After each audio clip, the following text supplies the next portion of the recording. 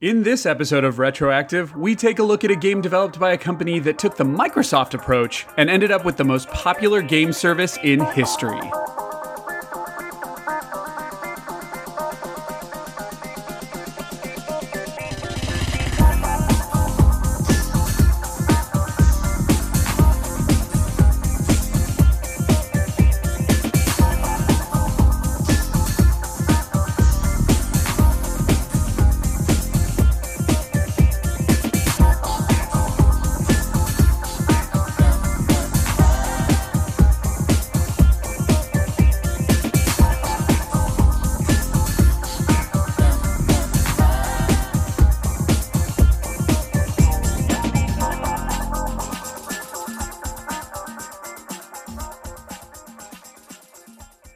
The term is toxic.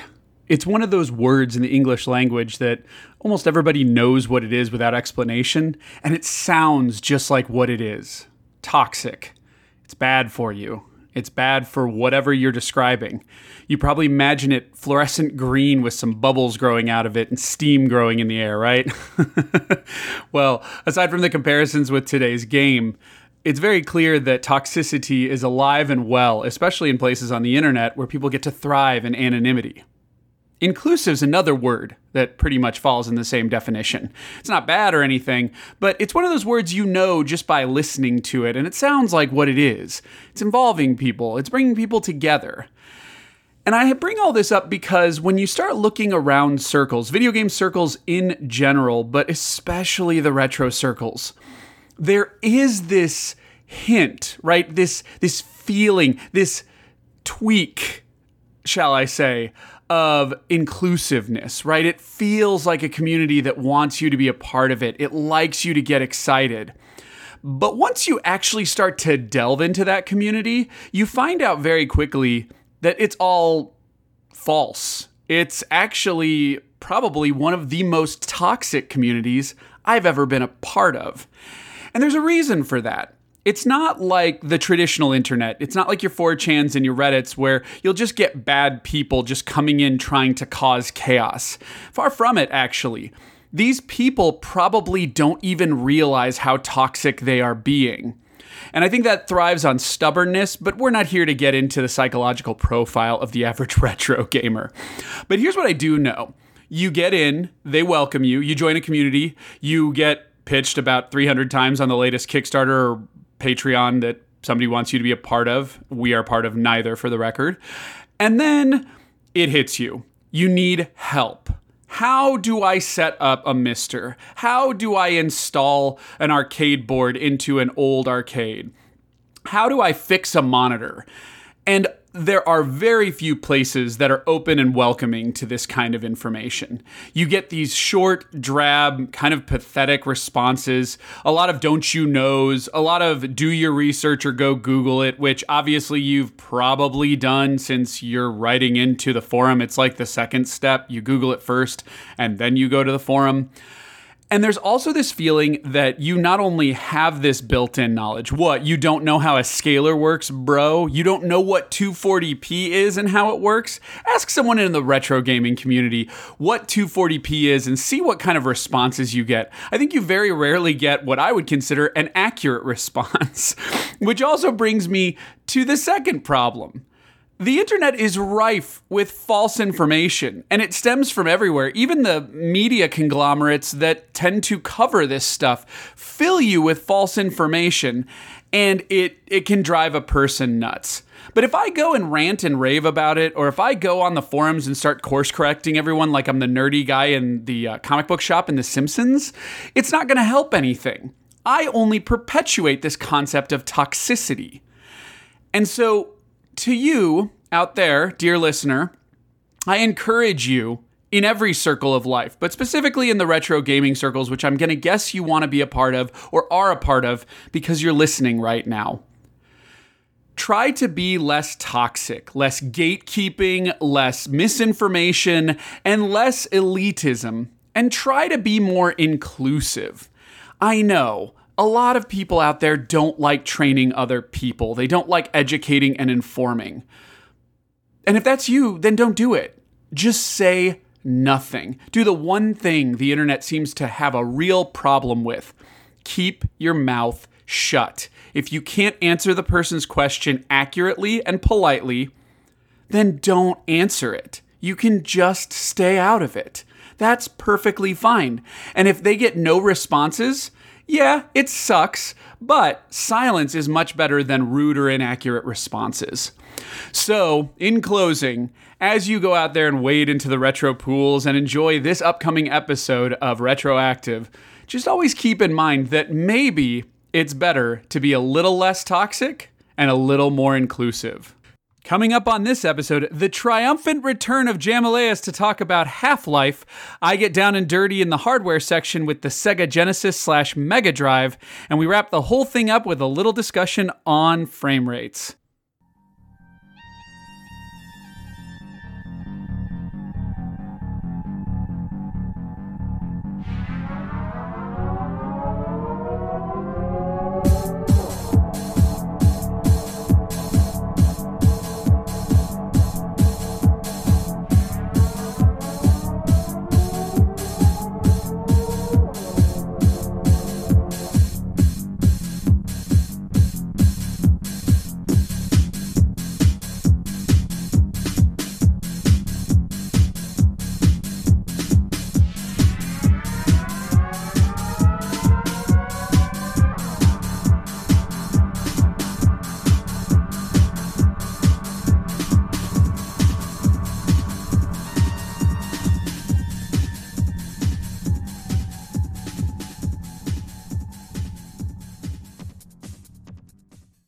Hello, friends, and welcome back to the hardware section for this episode. I am your host, Fred Rojas, and for today's talk, I decided to, especially with our guest Jam and the European connection, I decided to go back to a console that really does define retro gaming's like worldwide appeal, which is none other than the Sega Mega Drive, also known as the Sega Genesis, only in America. And I think that is a copyright thing, just in case people are wondering. And the reason I say that is because Nintendo has this trouble with distribution and really delving into the European market. There are a couple of issues with it, such as it has a different broadcast standard, PAL versus NTSC and NTSC-J, which are basically the same standard that were utilized by Nintendo or by United States and Japan. Whereas you've got this different broadcast standards, you've got a different frame rate, you've got a program for it, you've got to adapt for it, and then you've got this distribution problem because it's a bunch of really small countries all packed together with their own rules and laws and things like that, and they do a really good job of universalizing themselves, but you can see how it can be a logistical problem that Nintendo just seemed to want to ignore. So the first time we really see a console just widely making itself available that is not a microcomputer, which is really what Europe relied on. You know, think about it nowadays. They relied on PC gaming because they were tired of waiting for hardware to give them proper distribution. And so Sega came out with the Mega Drive. Now, even its previous console, the Mark III or the SG-1000 Mark III or the Master System, had a decent amount of distribution throughout Europe, but I really think it hits home with the Mega Drive. So let's talk a little bit about the Mega Drive and maybe some of your options if you want to get your hands on one and or play some of the library. So the first time I know of the Mega Drive coming out obviously comes out in Japan in late 88. Now, when the Mega Drive comes out, it is a 16-bit solution. There are none of those out there at this time. The PC Engine had been out for about a year and it was doing gangbusters. It's known as the TurboGrafx 16 in North America, and it's super rare in Europe to the point that people don't even really acknowledge it having a release there. But it was an 8-bit console with a 16-bit graphics processor. So the best way I like to describe it is think of an NES that could walk, talk, and look like an arcade machine, right? But at its core, it still was limited to 8-bit processes, which becomes a problem with certain effects, certain sprite sizes, and certain numbers of things on the screen. The Mega Drive is actually based off of the X68000 chip by Motorola, and a lot of people, because this was so widely used, it was in the Macintosh, it was in many arcade boards. Heck, it's part of the Sharp X68000 PC, which was basically the dev kit for the Capcom CPS-1 games, such as like Final Fight and various others that I'm just blanking on right now. But the thing to keep in mind is, like, this is a very versatile chip. And then people go, well, okay, so if it's in all that stuff, if it's in arcade boards for like the Sega 16, such as Altered Beast, and it's the, it's this X68000, which did, Final Fight, and it's in the Macintosh, why don't Sega Genesis games look and act better? Well, because it also was only at launch $200. And so you have to make it cost effective. And much like saying like, oh, it's an Intel iChip, right? There are various degrees of iChips. There's the i3, the i5, the i7, the i9. They're all based off of the same architecture, but because of different powers, you have different capabilities. So there's that. They had to have a marketable, easy, cheap to buy version, so it's got to have a certain clock speed and capabilities. The Mega Drive, I believe, was 7 megahertz clock speed, roughly, and you've got like 33 megahertz as the clock speed for the Sharp X68000, I believe. The other thing, and this is probably just as important, if not more so, is realize that when you're dealing with the Sharp X68000 or especially arcade boards, or even the Macintosh, you've got other components assisting. So it's not just one processor trying to do everything. You've got a lot of co-processors for graphics, sound, things like that. And that's how you can create a more comprehensive and higher quality visual presentation. The other thing is, in a lot of cases, the arcade boards didn't have to necessarily be as versatile as the Sega Genesis. The Sega Genesis and Mega... So I'll keep calling it the Genesis, even though I know you Europeans out there know it as the Mega Drive. It's just what I grew up with.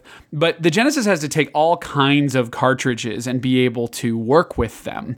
And so... whereas the Altered Beast cabinet, well, essentially didn't have to do anything but Altered Beast. So that explains a lot of that stuff. But the other thing is it does have a sound processor, though, which is the, I believe it's a Z80...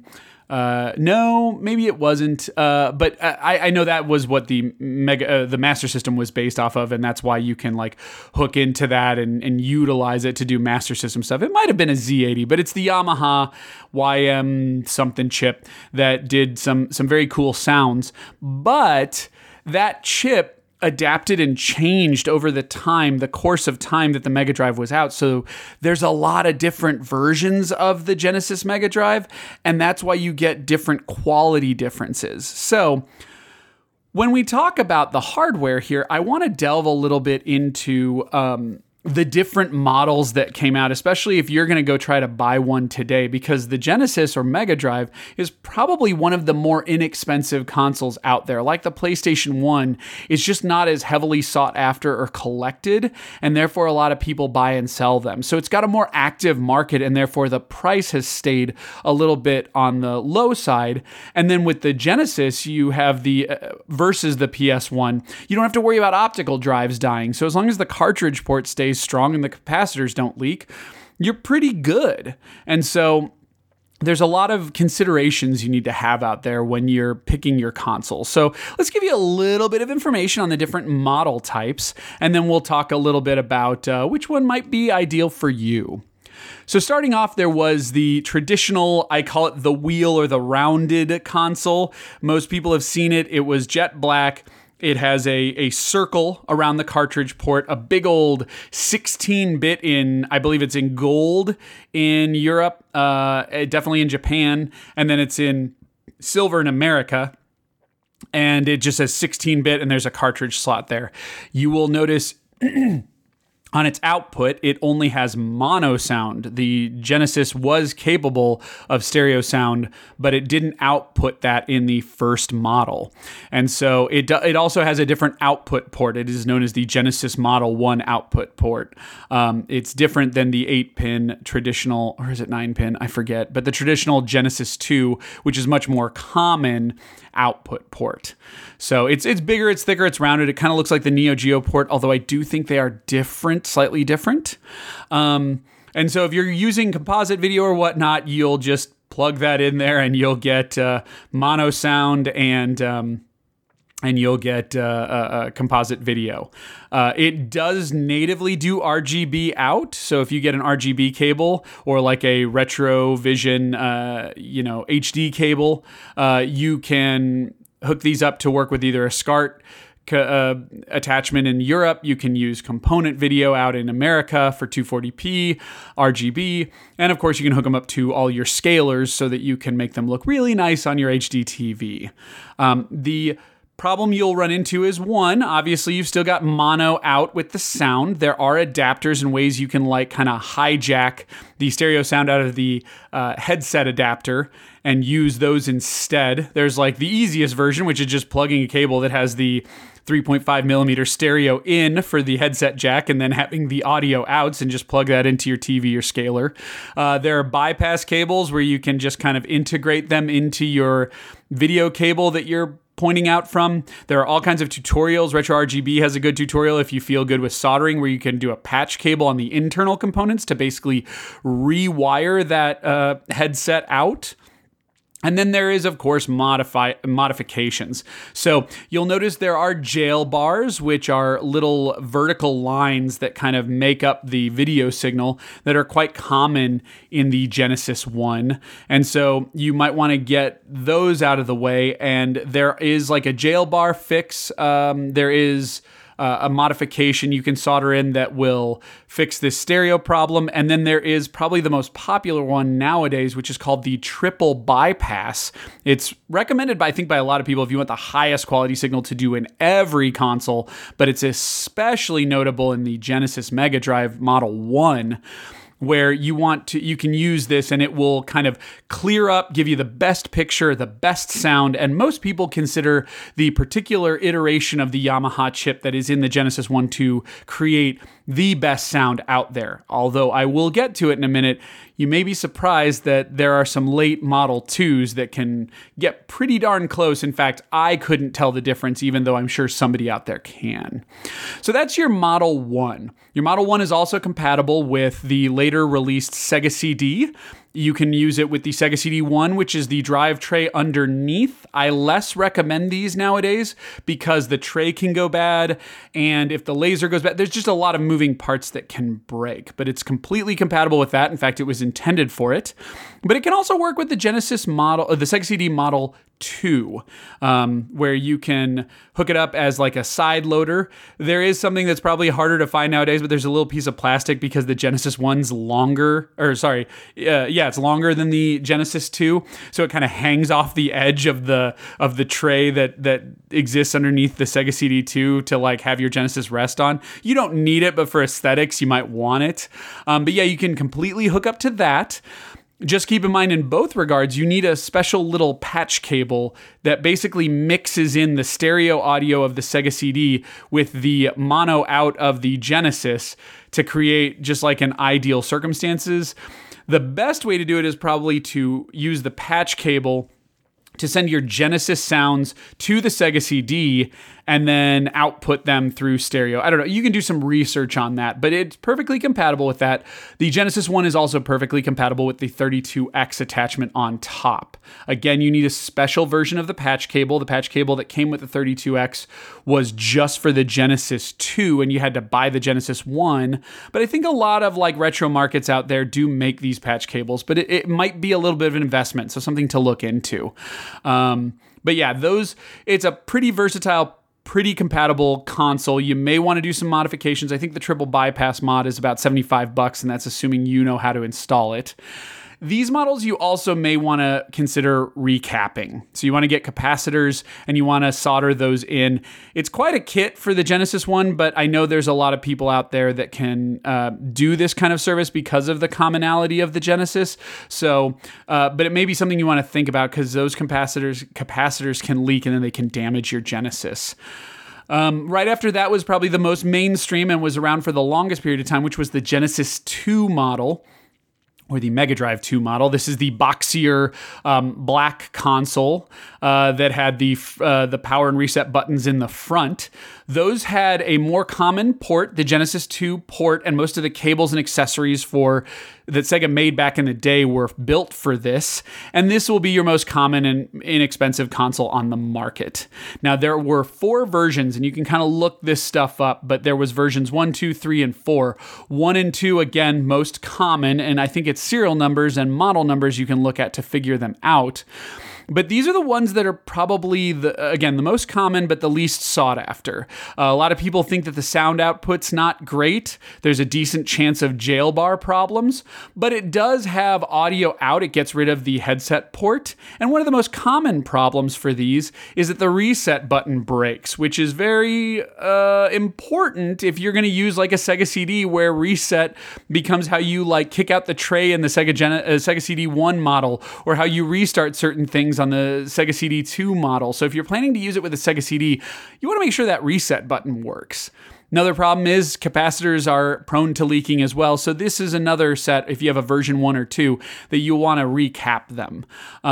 So again, the quality is the lowest, still good, still has good RGB out, has the very popular Genesis 2 port, but it may be your starter console, right? Like where you spend the least amount of money to play a little bit with the Genesis and see if you like it. If you're going to go back and relive your childhood and you already know you love the library, you may want to do some modifications. I highly recommend, yet again, capacitors, recapping, and the triple bypass mod. Then when you've got both of those in place, you're kind of good to go with a good, strong, long-lasting console that gives you some good output. But there is nothing I can do about the fact that some people say that output chip, it just doesn't do the Genesis sound justice. I can kind of see what they're talking about. I can hear it when I hear it side by side. But if you just put me in a V2 with a triple bypass in there and throw in Sonic the Hedgehog, I don't think I'm going to notice at face value. But just something to think about. And yet again, you can do RGB out natively with just an RGB cable.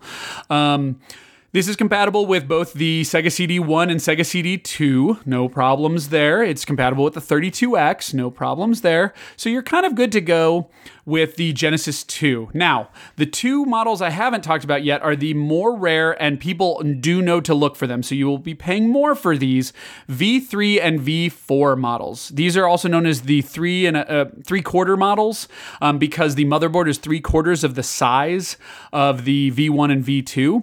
And the reason these are notable is especially with the V4 model, these have the highest quality output of video and audio for the Model 2. And more specifically, the V4s in particular are said to create a sound that is almost identical, if not identical to some ears, as the Genesis 1. Now, how do you tell these? Well, first of all, people usually call them out. It is by, of course, model number and serial number. But the easy visual way to see a V3 versus a V4, in case you're looking on like eBay with screenshots, is that the V4 models, when you look in the grill, have little squares cut out of their metal shielding. So you could literally look in the vent on the bottom and see the little squares cut out once you verify the serial numbers and whatnot. It's always ideal to have a V4, but a V3 would work perfectly fine. You're talking very minuscule things. So if you find an auction person who knows they have a V3 and a V4 and the difference is like $10, yeah, grab the V4. But if you're talking like 75 to 125, you may want to reconsider that. Recapping is less necessary for these, but it's always advisable, especially to eliminate the problem and give you a good long-lasting console. But I would say if you have a V3 or a V4 and you don't know if it's been recapped or you know it hasn't been, maybe wait for symptoms to show up. If you need new capacitors, the symptoms will show up very quickly. You'll start having audio problems. You'll start having video problems. You'll start having power problems. If you have any of these problems, and especially if they're inconsistent or they just pop in and pop out, that's the sign of a capacitor going, and maybe just recapping the console would be a good idea. I also don't believe you need a jail bar fix. I definitely didn't with mine, and I didn't need a triple bypass, but you can always go out there and read it. It might be overkill with these models. Again, the V3s and the V4s will be known, but essentially from a hookup standpoint, they are identical to any Sega Genesis 2, but they just have better quality output because there's better quality components because they were so late in the manufacturing. There are some clone consoles out there. I wouldn't even call them clone consoles. Sorry. We'll get to those in a minute. There are some third-party consoles because Sega actually worked with JVC to allow them to create their own version of the Genesis. They basically gave them the schematics of the Genesis or Mega Drive and allowed them to make their own version of the console. This is the sought-after JVC XI, which is a Sega Genesis and Sega CD all in one. It has its own intro that's not Sega-based when you power it up, but it is essentially compatible with the entire Genesis and Sega CD library. To my knowledge, it does not work with the 32X, but I didn't do a whole lot of research on that, so you might want to look that up. These are very sought after, very rare consoles, and I don't know if they're prone to recapping. I bet they do need recapping if you can, and you might want to do a triple bypass to them. I'm not quite sure how their output looks, but I'm pretty sure it's the Sega Genesis 2 output. I had one when I was way younger and starting to get into retro gaming again back when I was in my early 20s, but I got rid of it because it was worth so much back then, and now I can only imagine what they're worth. Pricecharting.com if you're curious. There's also the Sega Genesis 3. This was actually made by, I think, Mattel. This came out very late in the console. It's a very compact console, and I'm just going to come out and say it's probably not what you're looking for. The reason being is, one, it's a very small motherboard. It's kind of cute to look at, but it's not compatible with really anything a retro enthusiast would want nowadays. First and foremost, it has I think a Genesis 2 out, but it's only composite video. It does not do RGB. Sure, you can buy a modification kit to mod it, but I don't know if you really want to spend that kind of money when you could just get a Genesis 1 or 2. Secondarily, it is incompatible with the Sega CD because it doesn't have an expansion slot, or the 32X. Yes, there are ways to mod it to work with the 32X. I haven't done that research, but just something to think about. Also, the one bit of good news, though, is it usually doesn't need recapping. They were good, strong capacitors at that time.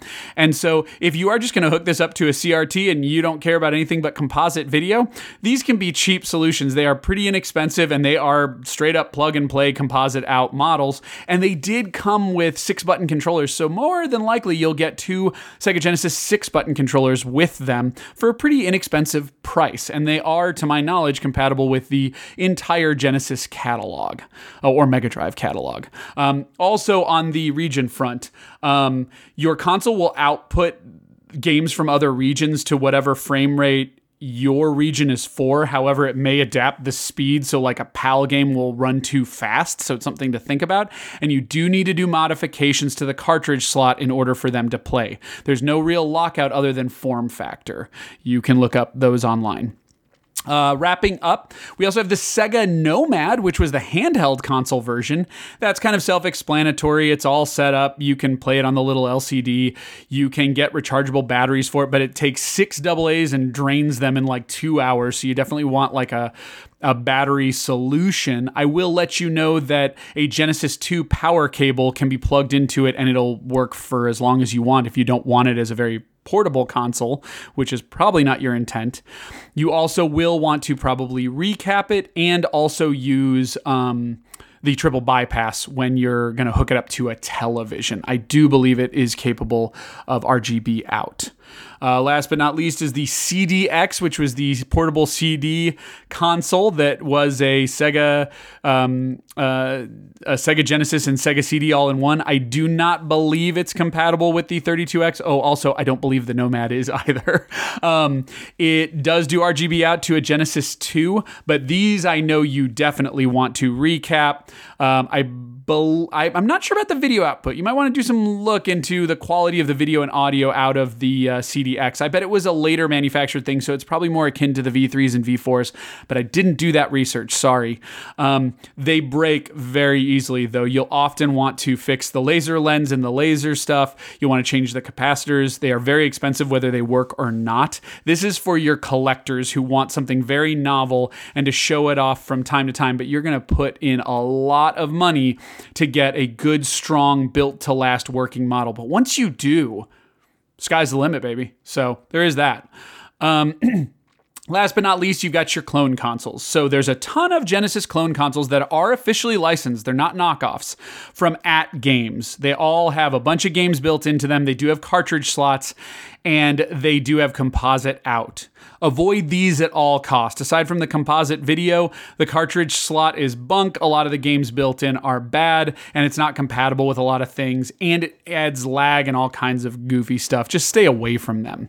If you want a good clone console, M2 was responsible for the Sega Genesis Mini, the officially licensed Sega one, which is still on shelves nowadays and pretty easy to find, I think, worldwide. It does have a good list of games, but unless you mod it, which is very easy ways to soft mod it with just like a USB and some software, you can really put whatever you want on it, and that is a recommended route to go for a good, inexpensive, under $100 solution to enjoy the Sega library. Of course, you'll be doing this on an HD TV, so make sure you want HD and you don't want it on a classic CRT or something like that.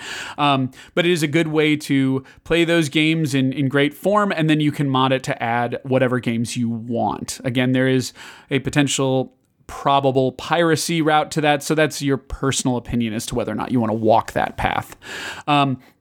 Last but not least, you do have the Mega SG from Analog. This is a great catch-all solution that is capable of playing Sega CD games, and I do believe there's some modifications. It's not ready out of the box, but you can do a 32X as well. But really, if you're getting this, you really want to focus on just Sega CD and Genesis. It does have a cartridge slot, so it's compatible with all hardware and flash carts.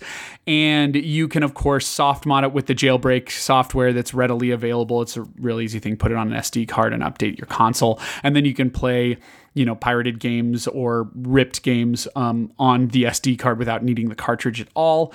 The hardest part about this is Analog's pretty bad pre-order business practices. They're not readily available, but it'll set you back about $200, and it's money well spent. It's well built if you can get your hands on it and you're looking for like kind of the high quality HDMI out. So anyway, that is the Genesis Mega Drive, one of my favorite consoles. I was not a Nintendo kid. I understand that the SNES took the world by storm, but there's a lot of appreciation and a lot to like about the Genesis Mega Drive, and a lot of people who grew up without this console are going back and looking into some of the very cool stuff. One thing I think that's so distinct about it is it's not better than Nintendo in my eyes, it's just different, and I think that's what's really cool. Until you've played a bunch of Super Nintendo games and a bunch of Sega Genesis or Mega Drive games, you don't really see the differences, and it enhances both libraries to be able to make that comparison.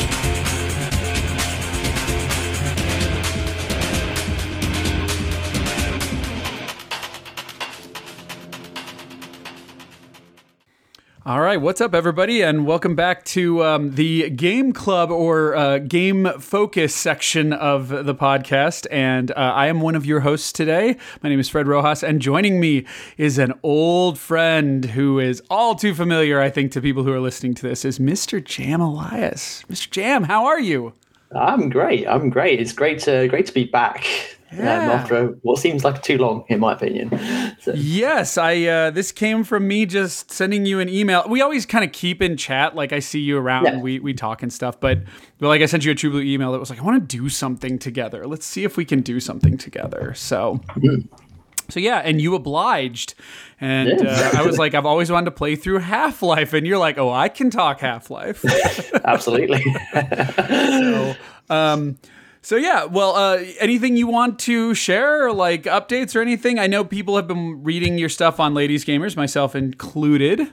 Or is it Ladies Gamer? Sorry. No, I think it's plural. I think it's Ladies Gamers. It's probably not good of me to not remember that. Oh, no, but yeah. It's Ladies Gamers, yeah. You have been cranking the written word and in good form, sir. Well, thank you very much, yeah. Yeah, like if I ever need to keep in touch with the indie Switch scene, but not specifically that, but that's where you seem to have a penchant, I know I can find you there, so it's been...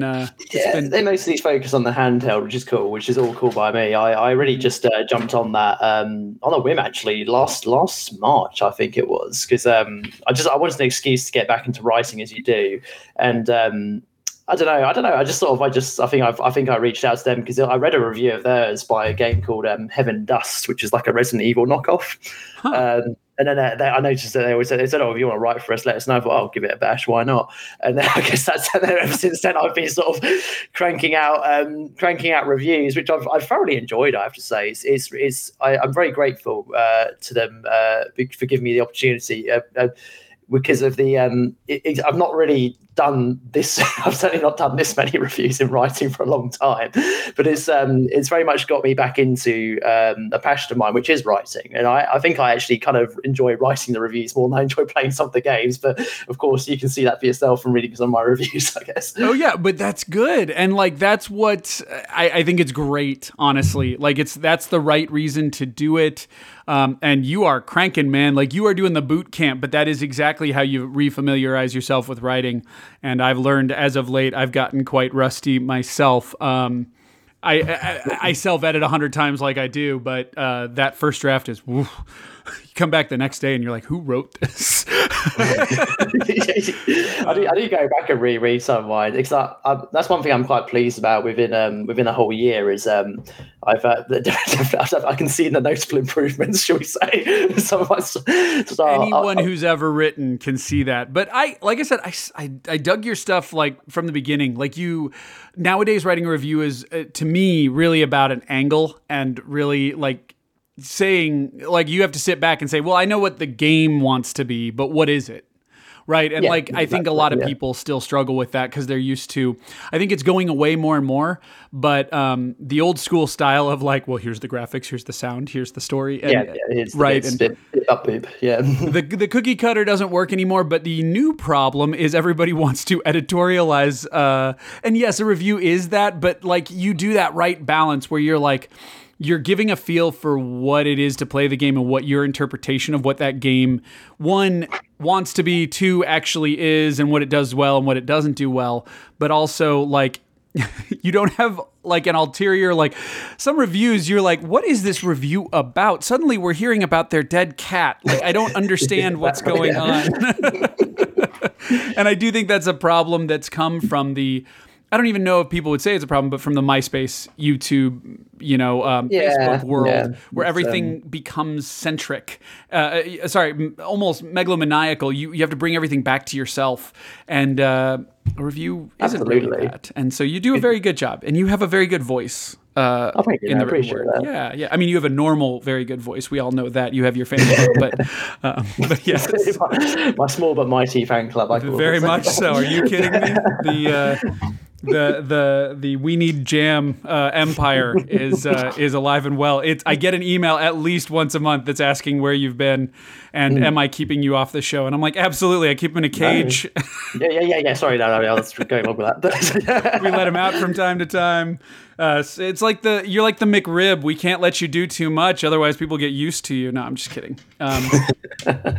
So, and just to make it clear, this is both to Jam and myself, because this is kind of like a reunion for us both on and off mic. Yeah. No promises as to frequency of these or, him, but Jam, you are welcome on any and every show I ever do. That's always been the case. So, absolutely. So just I have been intending to get back into the podcasting scene for the longest time, actually, which I do definitely intend to do more stuff with yourself, but I may watch this space because I might try and do some solo stuff myself in the near future, which will be more focused on the stuff, the writing stuff more, but just talking about. But I guess if you want, think of it like the DVD extras of the the making ofs of some of these reviews. Yeah, and I'll leave it there actually because I do intend to get to that. But it's that's a really cool perspective, actually. I never thought of that. That's a good idea. I think that's the thing. It's something I've been bouncing around for a while. But as we were just talking to, because I listen to loads of podcasts still. I still do to this day, and it's trying to find something that I think that you were saying it earlier with the writing stuff. It's finding something that's just unique to you, and rather than stressing myself and thinking, well, what will everybody else like? I think I'm just going to try and do something I like first, and then maybe we'll see where it goes from there. And I think we are truly at that point in podcasting, if you want my opinion, and content generation in general, unless it's your full-time job where you have like corporate overlords. I really think that exactly like Chase from Learn From Gaming was one of the biggest people who pushed that on me. He was like, just do what you love, share it with the world, and if people want to experience it, they will come to it, and you'll find that most people will. They'll just naturally navigate to it. So do what you love, because first and foremost, you got to have your drive, and your drive is just your own passion. Absolutely.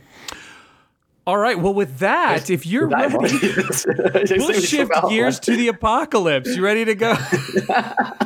Yeah. So, all right. Well, so here's how we're going to do it. Again, this is kind of the culture surrounding Half-Life, which there's a lot of culture surrounding Half-Life. Half-Life is a loaded topic. It's kind of like taking, just, I'm not going to name one, so just think of whatever one in your head you want. But talking about Half-Life in a bubble as like its own game is kind of like talking about like higher level concepts based off of one work and not realizing what they really mean. You know what I mean?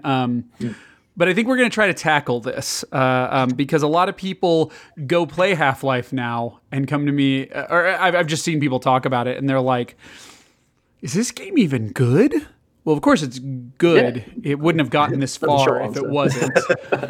But I don't know how digestible it is, and I've now played through it, so I see some of the points. But if you're cool with it, Jim, I think we should open with what Half-Life, kind of how it was bred and what it was when it came out, because I do think I think the culture surrounding what Half-Life is and established in 1998 is like probably the most quintessential part of it. But it is a game that's dated, like you and I were talking about beforehand, but it's not, how do I say this?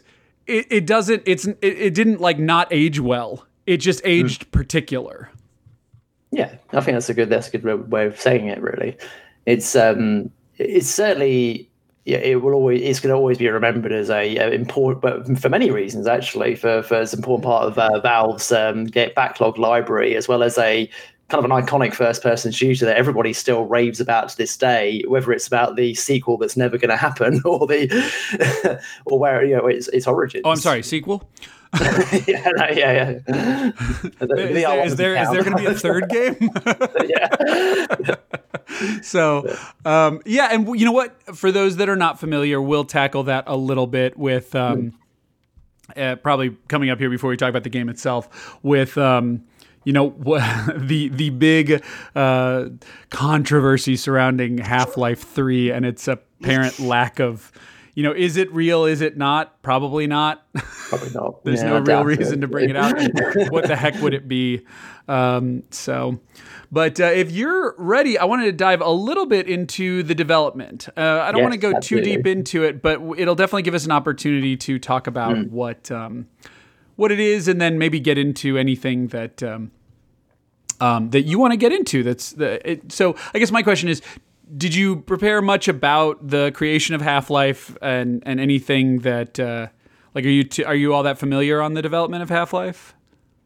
Not so much about I know about the sort of the Quake 2 engine thing stuff with it, which is obviously the main thing, but not sort of about the actual, should we say, the nuts and bolts of how they came, the design aspects, but certainly about it's something funny. I found some of the PC stuff about how this was one of the first games to incorporate WASD, which is interesting. The first person shooter. So yes, and actually, if you want to, let's start there. Yeah. So we'll talk about the development on Half-Life in a minute, but it's just kind of like background. I think that was probably the most revealing thing I ever learned. I was unaware that WASD as just like a standard was set by Half-Life. Yeah. I that's the only thing I've discovered this week, actually, from reading up on this. So I was like, this is the game. Yeah. And I guess there's a little bit of, and we'll talk about this when we talk about development, but there's a little bit of, butting of heads between id and Valve, namely because Valve basically went to id and said, okay, you've already invented the wheel, so we just want to take your wheel and make it better than the way you made it. And, basically, yeah. And that's kind of what Microsoft did with Apple. And Gabe Newell comes from Microsoft. Like he was one of those millionaires who made it big because he was at the right job at the right time and bonuses happened. And so was his co-founder. I apologize. I don't remember who co-founded Valve with him, but it was like Chris something or anyway. The point was, you're a bunch of nerds who made Office apps, and you strolled into id Software in downtown Texas, where you've got the Johns, right? and their motley crew, just kicking it gangbusters, right? And doing just about the craziest stuff out there. And in comes these Chapo guys who think they're just going to like make the next big thing. And what they want to do is basically Frankenstein what you've done and make it better. Like, how do you not get offended by that? And also, they were cocky little jerks at id at the time, right? Like, no offense, but like 2 years before Half-Life comes out, John Carmack is going to make us his bitch. Yeah, he was, wasn't he? Yeah. So, that panned out well. So yeah, you can't like, these are the guys you're going up against, right? And John Carmack doesn't really seem to like many people anyway. And I don't think he liked Gabe Newell at first blush. So. But it should be noted, Quake 2 did have a way to bind keys. Like, you could put in your own mod to bind keys. And that is where a lot of people say WASD originates and where people came up with it. But it wasn't Quake that did it. It was just somebody was like playing around with the WASD configuration. And it was Valve who said, no, we're going to use this as our keyboard and mouse standard. And that was the big deal, because prior to this, it was all arrow keys. You remember playing Doom with arrow keys? Yeah, I do. Yeah. That's how we did it before that. Believe it or not, guys, your right hand was your dominant hand for moving. It was, for the movement. Yeah. Strafing. Open the doors. Yeah, if you wonder why Doom is so easy nowadays, it's because strafing was tough to do back then. You'd have to hold control, I think, and push left and right. Yeah, circle strafing was way harder than it is now.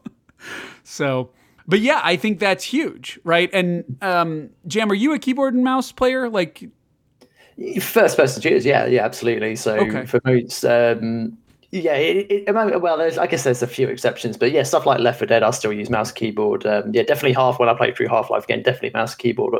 Can you even map it to controller? You can, as I will talk about in a second, but it's not a good idea.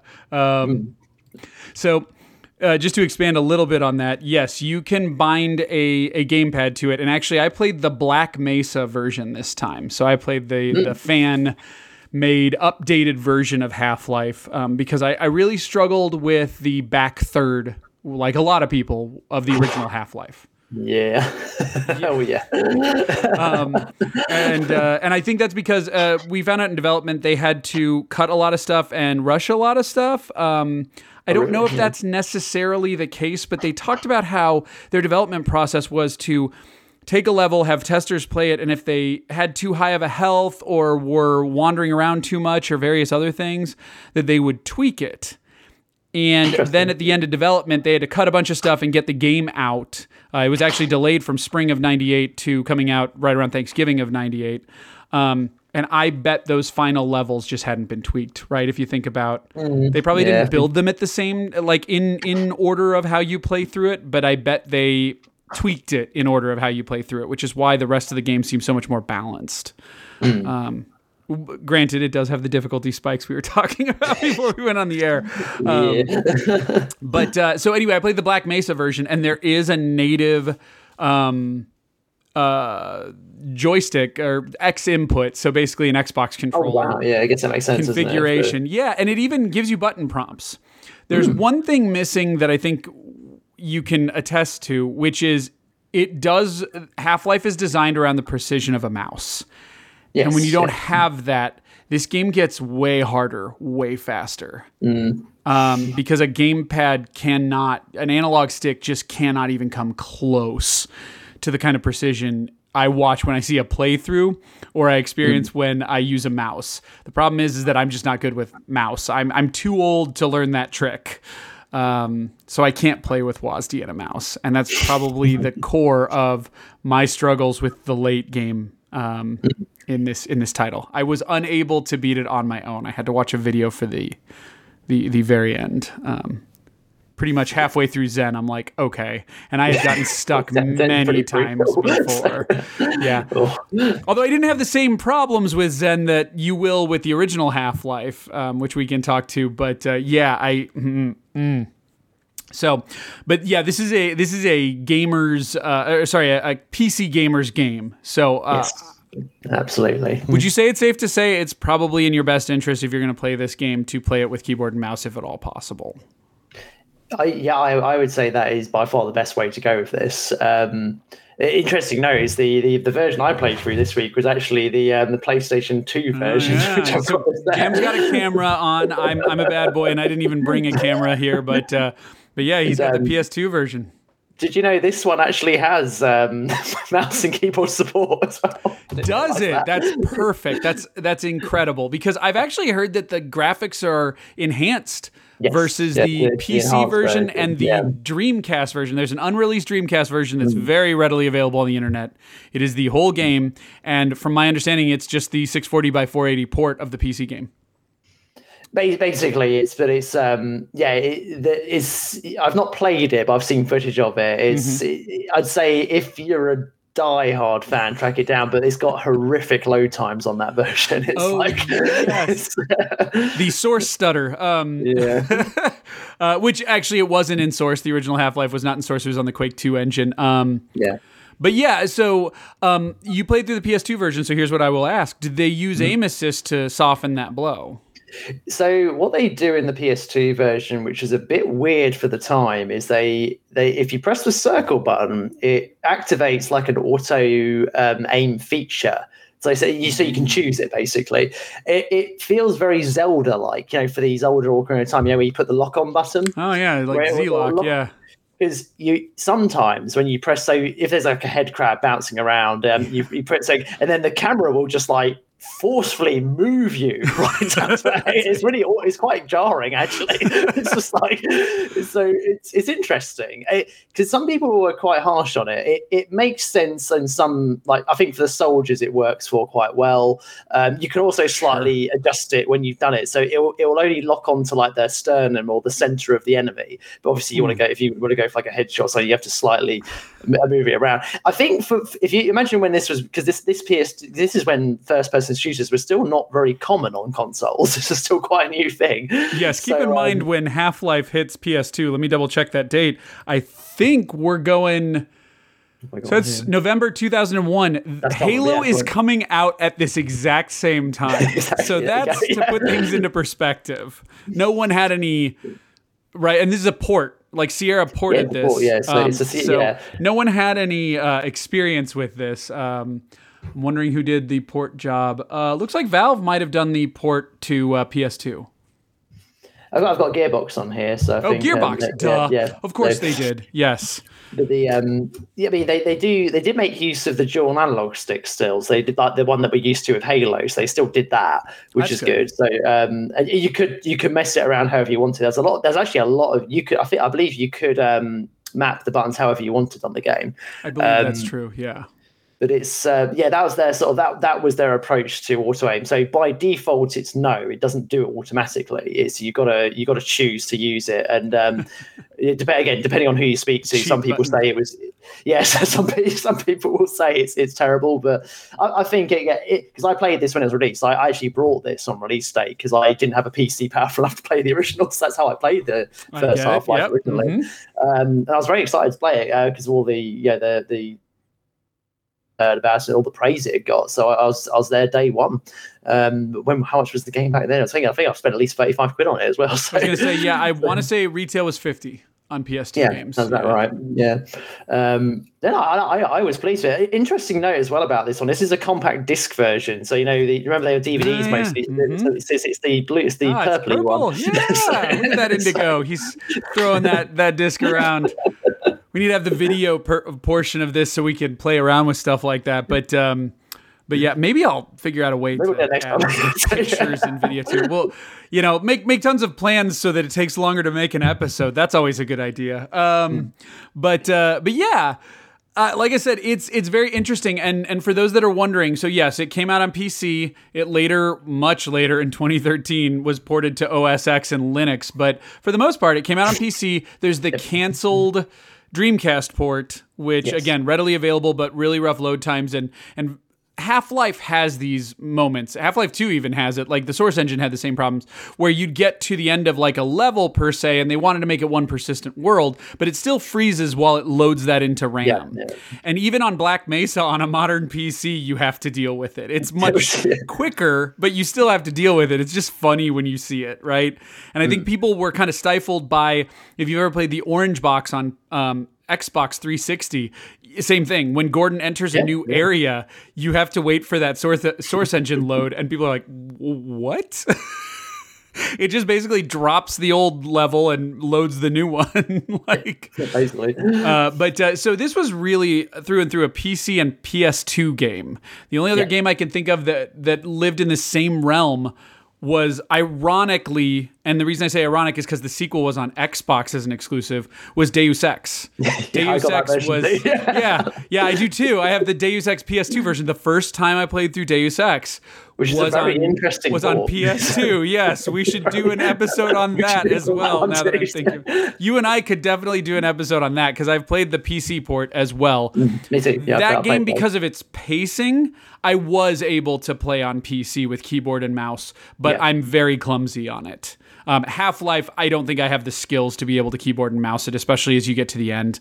And some of those boss battles don't actually exist in the first Half-Life for a while. And then you get to... Right, like just before the bottom of the Lambda area, and then when you get into Zen, you're like, oh, no, they're going to have me actually fight things. It's no longer the trick to blow the big guy up, which is how boss battles are handled in the first half of that game.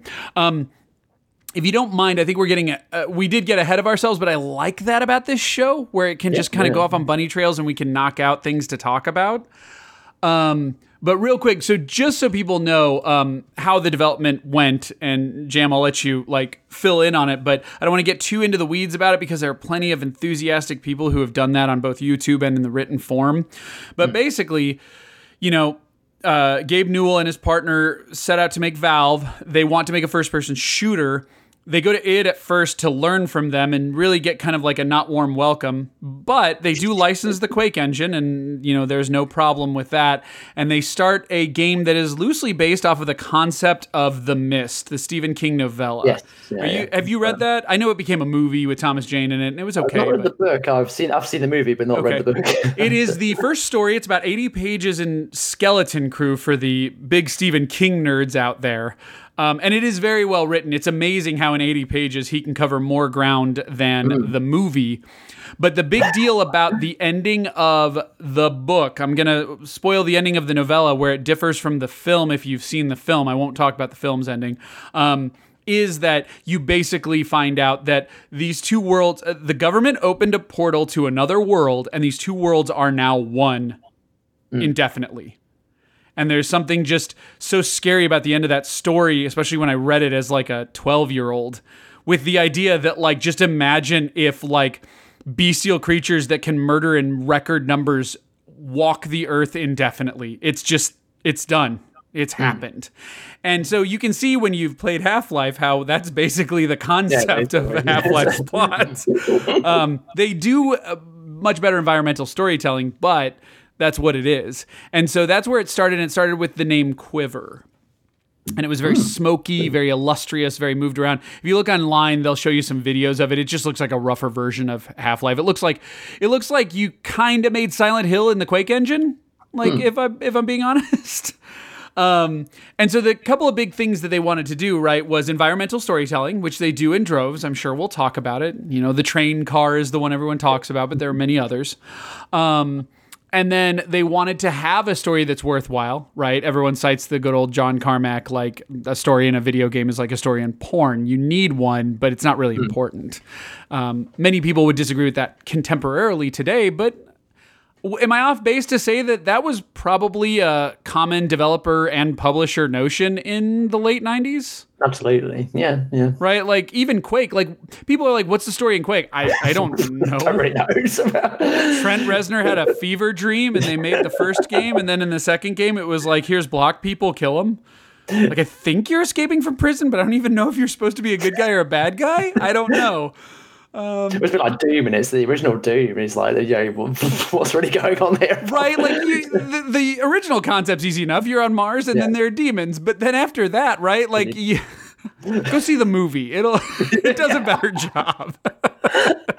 But yeah, so you know, Half-Life set out to do something different, and I think they pretty much nailed it. It's a little long in the tooth because the game is paced poorly. I wouldn't even say poorly. That's not giving it a fair shake. The game is paced to be one huge game, right? Like, and that was also par for the course at this time period. Like, they had to be, it was all about content, right? Content. If you couldn't say you had 30 levels, maybe you could say you had 18 hours, right? And that was what was important. And I would say the people who say it's like 12 to 15 hours, I think those are people who have played it before and like know all the secrets and all the places where you can move yourself around and what to expect.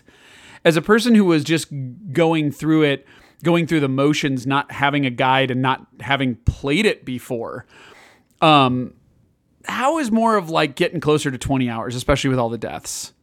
I died a lot. Yep. Gordon Freeman was not meant to save the world. So he's very fragile. He's fragile. Yeah, I mean, he's a nerd, right? He looks like the quintessential nerd. He's tall, skinny, goatee, glasses. You don't know that because you never see him, but that's what he looks like. The MIT graduate, isn't he? Or sorry, PhD. He was a PhD right out of MIT and knows his way around a gun very well when the I must say he took to that like a duck to water, but anyway, going back to it, and so what they did was that was their big thing. They were like, let's have fun with physics. I think, kind of like the WASD thing, and we can take this and run with it if you want to, but I think Valve defines its games by how it plays with physics, and that all starts with Half-Life, right? Yes. If you can see it and you're like, I wonder if I could do that, you probably can. Right? It's like the successful version of what Jurassic Park Trespasser was trying to do. Yeah. And that's most notable with stuff like throwing crates at enemies to like slow them down. Or, those creatures that grab you and suck you and pull you up to their gaping maws. The first time you throw a grenade and it hits one of those and it eats the grenade, like that's always fun. Well, it's like you can lure NPCs into them as well, which I always thought was quite fun. Yeah. Or just tossing a flare at a group of guys with head crabs on their heads. Like, that's amazing. Mm-hmm. Like, they just really do a lot with it, and I think they define that in Half-Life, right? Like, that's where that stems from. And then can't you pick up the pieces once you destroy it? Like, your main weapon's a crowbar, right? And I know that was the main weapon in other games. We don't have to delve into them, but the whole idea is they want you to break stuff and throw it around. Yeah, it's like the fragments of the box. Like, these bits of it, you can pick them up again. And just there's you can spend a lot of time just messing around in Half-Life, which is kind of part of the charm of it, really. And it definitely explains the concept of like Gary's mod, right? Like, that's where that comes from. Yeah, basically, yeah. But, and again, I don't think we need to say this really, but just to remind everybody who was like, why is this a big deal? Like in 98, nobody was doing this. That's what I was sort of I was thinking actually is the like it's small little things like say using the crowbar to smash the bottom of the window so you can progress through the level. It doesn't sound like a lot to maybe a younger audience, but that was quite huge back in the day. It was like yeah. Oh no, continue. I was gonna say, like navigating through the the air ducts and things like that, or it's and I guess the biggest part is, as we just sort of alluded to, is coming up with these kind of weird solutions to problems. Like there was sometimes multiple ways to solve it. There are times where I had to. Normally, when I get stuck in a game and I have to figure it out, I'm like, oh screw you. Especially with like Duke Nukem is very guilty of this. Yeah. And some of the designers over at like 3D Realms and the other group that kind of works side by side with that, did come to Valve. Valve poached a lot of people from like Shiny, from 3D Realms, from I wanted to say Microprose and stuff like that, and Sierra is who ended up publishing Half-Life, which is probably why we saw it. I think they did the same with Deus Ex, which is why we see it on PS2, in my opinion. But like for comparison to what's out there right now, like on the console gaming front, you're competing with like Metal Gear Solid, which has pre-rendered environments, basically. Resident Evil 2. The closest thing to a fully 3D environment is Ocarina of Time, and it hardly has the interactability of this. Now, granted, these are not PC games. The PC really took it and ran with it. But like, you've got Bungie's Myth 2. You've got Unreal coming out for the first time. You've got, there's just, Shogo. Monolith just gets started at this point. Tribes is just hitting. And I think what I take from this when you look at this list is less of like what Half-Life did that was special, because it did a lot of things that were special, and you can see them in games today. But really, think of the games I just listed there on the PC front. All of these games were influential. This is like the golden age of creating what is the modern day first-person shooter. And modern day shooters are just taking little bits of all of these ideas, right? Can you even lend online hardcore multiplayer to anyone but Tribes, right? At first blush, right? And then like the physics and things like that and WASD and all this stuff, like this all comes from Half-Life for the first time. And then horror and environmental storytelling, like this is a damn scary game. Like, oh yeah, that's its good moments. Yeah, I think it's more so than like Resident Evil 2. Resident Evil 2 might be a more fun game for me, if I'm being honest, but I can see the reverse for a lot of people. So, and you just had to be there, I guess. But like, yeah, it's very impressive. And one of the things I've noticed now that I've been playing around a lot with VR is Half-Life does a really good job for scale. When big things come out, you feel like they're big. Yes. I don't often feel that in a game most of the time. Well, wasn't that other big thing of this game for PC gaming is didn't it incorporate some sort of sound system, like new sound card type thing that made it more atmospheric? That's a good point. I didn't think about it, but I will say in 7.1, again, I don't know what has changed with Black Mesa, but let me try to look into that. But that wouldn't surprise me at all. There's some sort of, I think they had two options in the sound. This is something I'm just remembering off the top of my head. I can't remember exactly, but you had the standard sound as you did with most PC games, but there's some sort of enhanced version you could get with this game that was supposed to bring some of the the moments to life, like like those big monster bits, or even some of just like the atmosphere. Like there was more echo when you're in some of the lab bits and stuff. Like I remember that from even playing the original one, where when you enter areas, it would really like you would change based off of where you were, if you were in a basement or if you were in like outside in the desert, because you end up outside in the desert for a while. You do.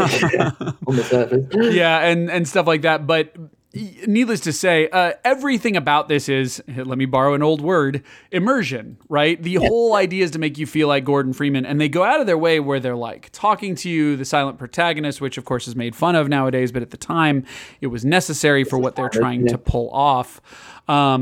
Actually, fun fact, one of the hardest things they had to figure out, because Quake didn't do it, was how to make the mouths move. Yeah, of course. Yeah, of right. course. Like that was one of the big takeaways from the E3 demo in '98, right before the game came out, was they're talking to you, Gordon Freeman, right? Like the infamous, and you see the mouths move, right? Like nobody else did that. And that's a little touch that went a long way. But yeah, and it's all there. It's all there, and it's all, and again, with the environmental storytelling. So to that point, real quick, we don't have to dwell on it, but let's talk about the tram session. The very beginning of this is you are completely unarmed, like you would be if you were just some nerd from MIT going to work in a research lab, 3 stories underground. You get on your tram after your security guard, your babysitter drops you off. And you get to tour Black Mesa as you're going into it, right? They tell you nothing, and you see all kinds of crazy stuff going on. And I don't know about you, Jam, but like, even knowing nothing about this game, I was like, I'm going to be coming back through all of this. Yep. Right? Like you know that's what they're about to do, right? Because that is what the first third, I guess I would say, of Half-Life is. You go down into the bowels, you release the big bad, and then you have to fight your way out of it. You even see a helicopter, I think, in the beginning, which almost feels like foreshadowing for a certain annoying battle later in the game. Yes. Oh, yes. Oh, yes. That. Yeah, that one I didn't dig. But yes. Am I correct? You're talking about this scene where you're dropping bombs? Oh yeah. There's that bit as well, but there's also in when I think it's called surface tensions, the section where you kind of come across the military. You can optionally take out a helicopter if you want to. It's on the bridge bit. Oh, really? So I think you can skip it. It's not compulsory, but it's one of those things that when I first played, I assumed you had to take it out, but you don't. So, gotcha. Yeah, I didn't. And in Black Mesa, maybe they do a little bit better of telegraphing it because they know, right? They have the hindsight. Yeah. But the other thing I thought about, just because it's such a brutal scene for me, is, and yeah, if we haven't mentioned it yet, spoilers, I think we're way beyond that. I probably should remember to do that in the future, but every episode of this, we're going to spoil stuff. But there's a scene where you've got those scientists right before you get to the Lambda area. It's basically the back of I call it the second third of the game. And do you remember where they're like, oh, we're not going to move forward. We need you to go secure the front. And they like lock you in this open atrium. And then a helicopter comes overhead and just cascades of army guys drop in on you.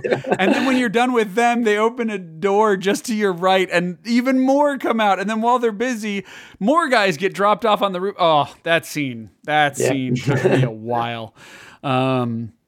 But yeah, you definitely start to see all of this.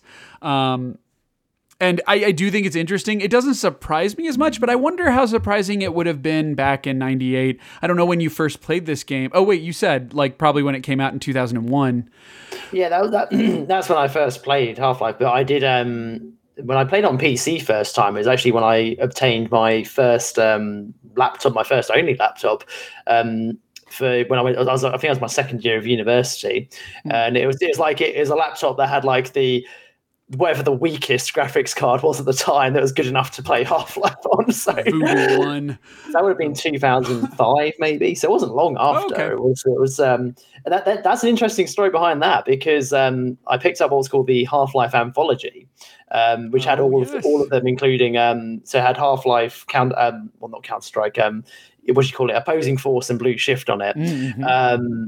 But it came with this other thing. When I put it in this, I was assuming you just put the DVD in the computer and it worked, and you play it like the old PC games that I used to play back in the day. That's how long it had been out of PC game for. But it told me to sign up to this thing called Steam. So it should be noted that Steam was not originally a requirement, but yes, it would become one if you would buy a PC version after, 2005-ish? Yeah. And it's because of that reason that I, to this day, have what's it called on my Steam page? Like a 17 years of service, because I was one of those. Yeah, you're one of the first.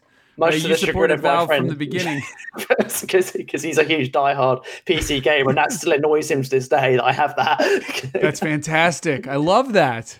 Well, and so here's my question.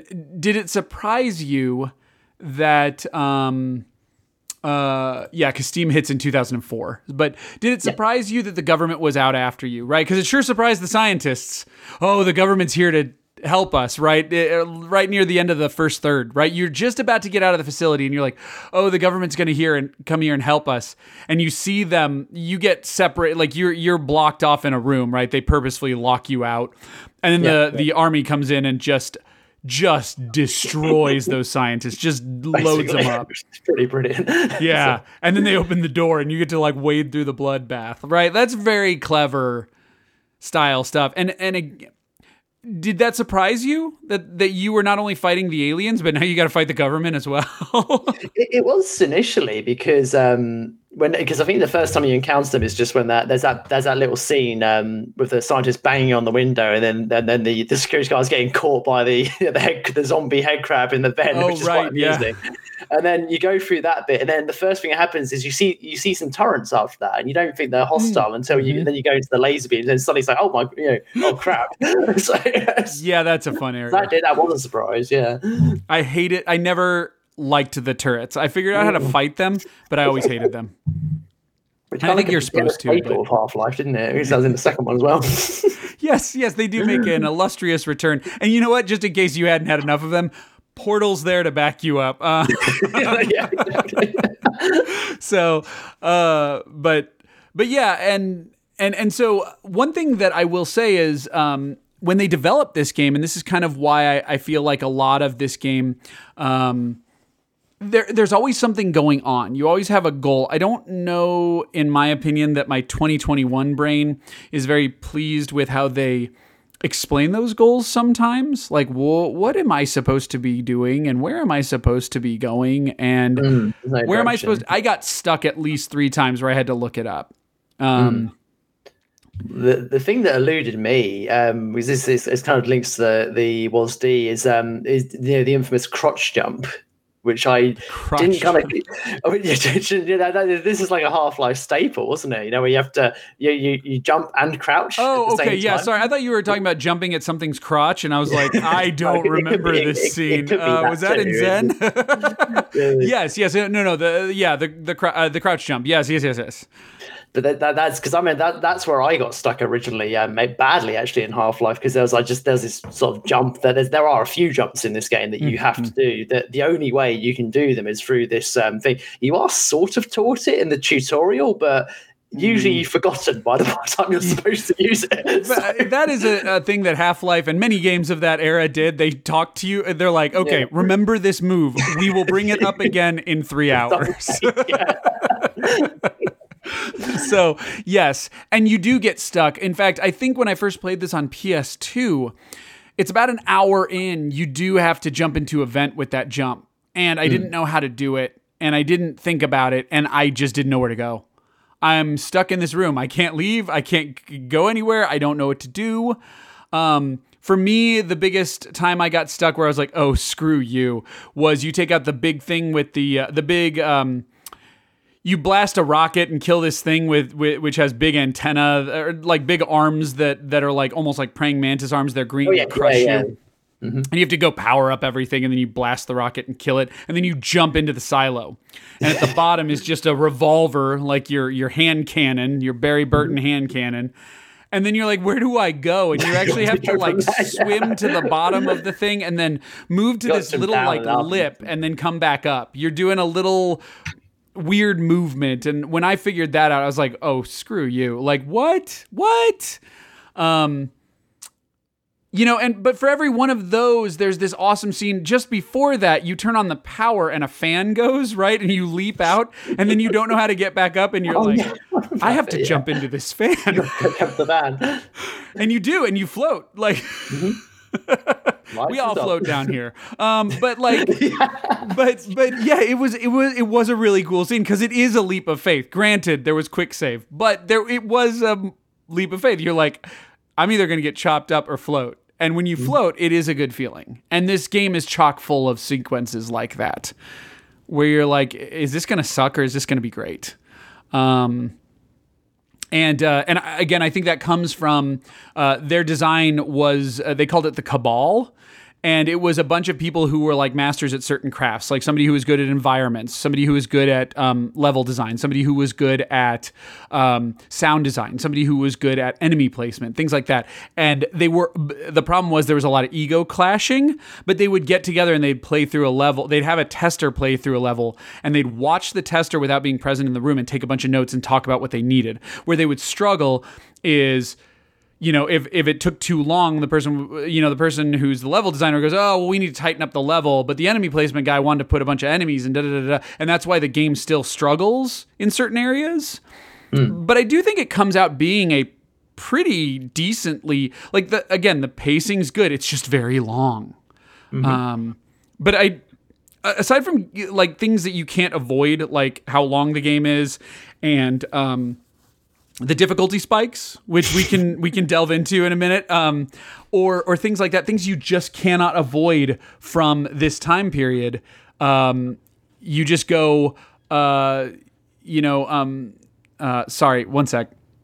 The joys of distractions. Okay, we're back. We're recording. But yeah.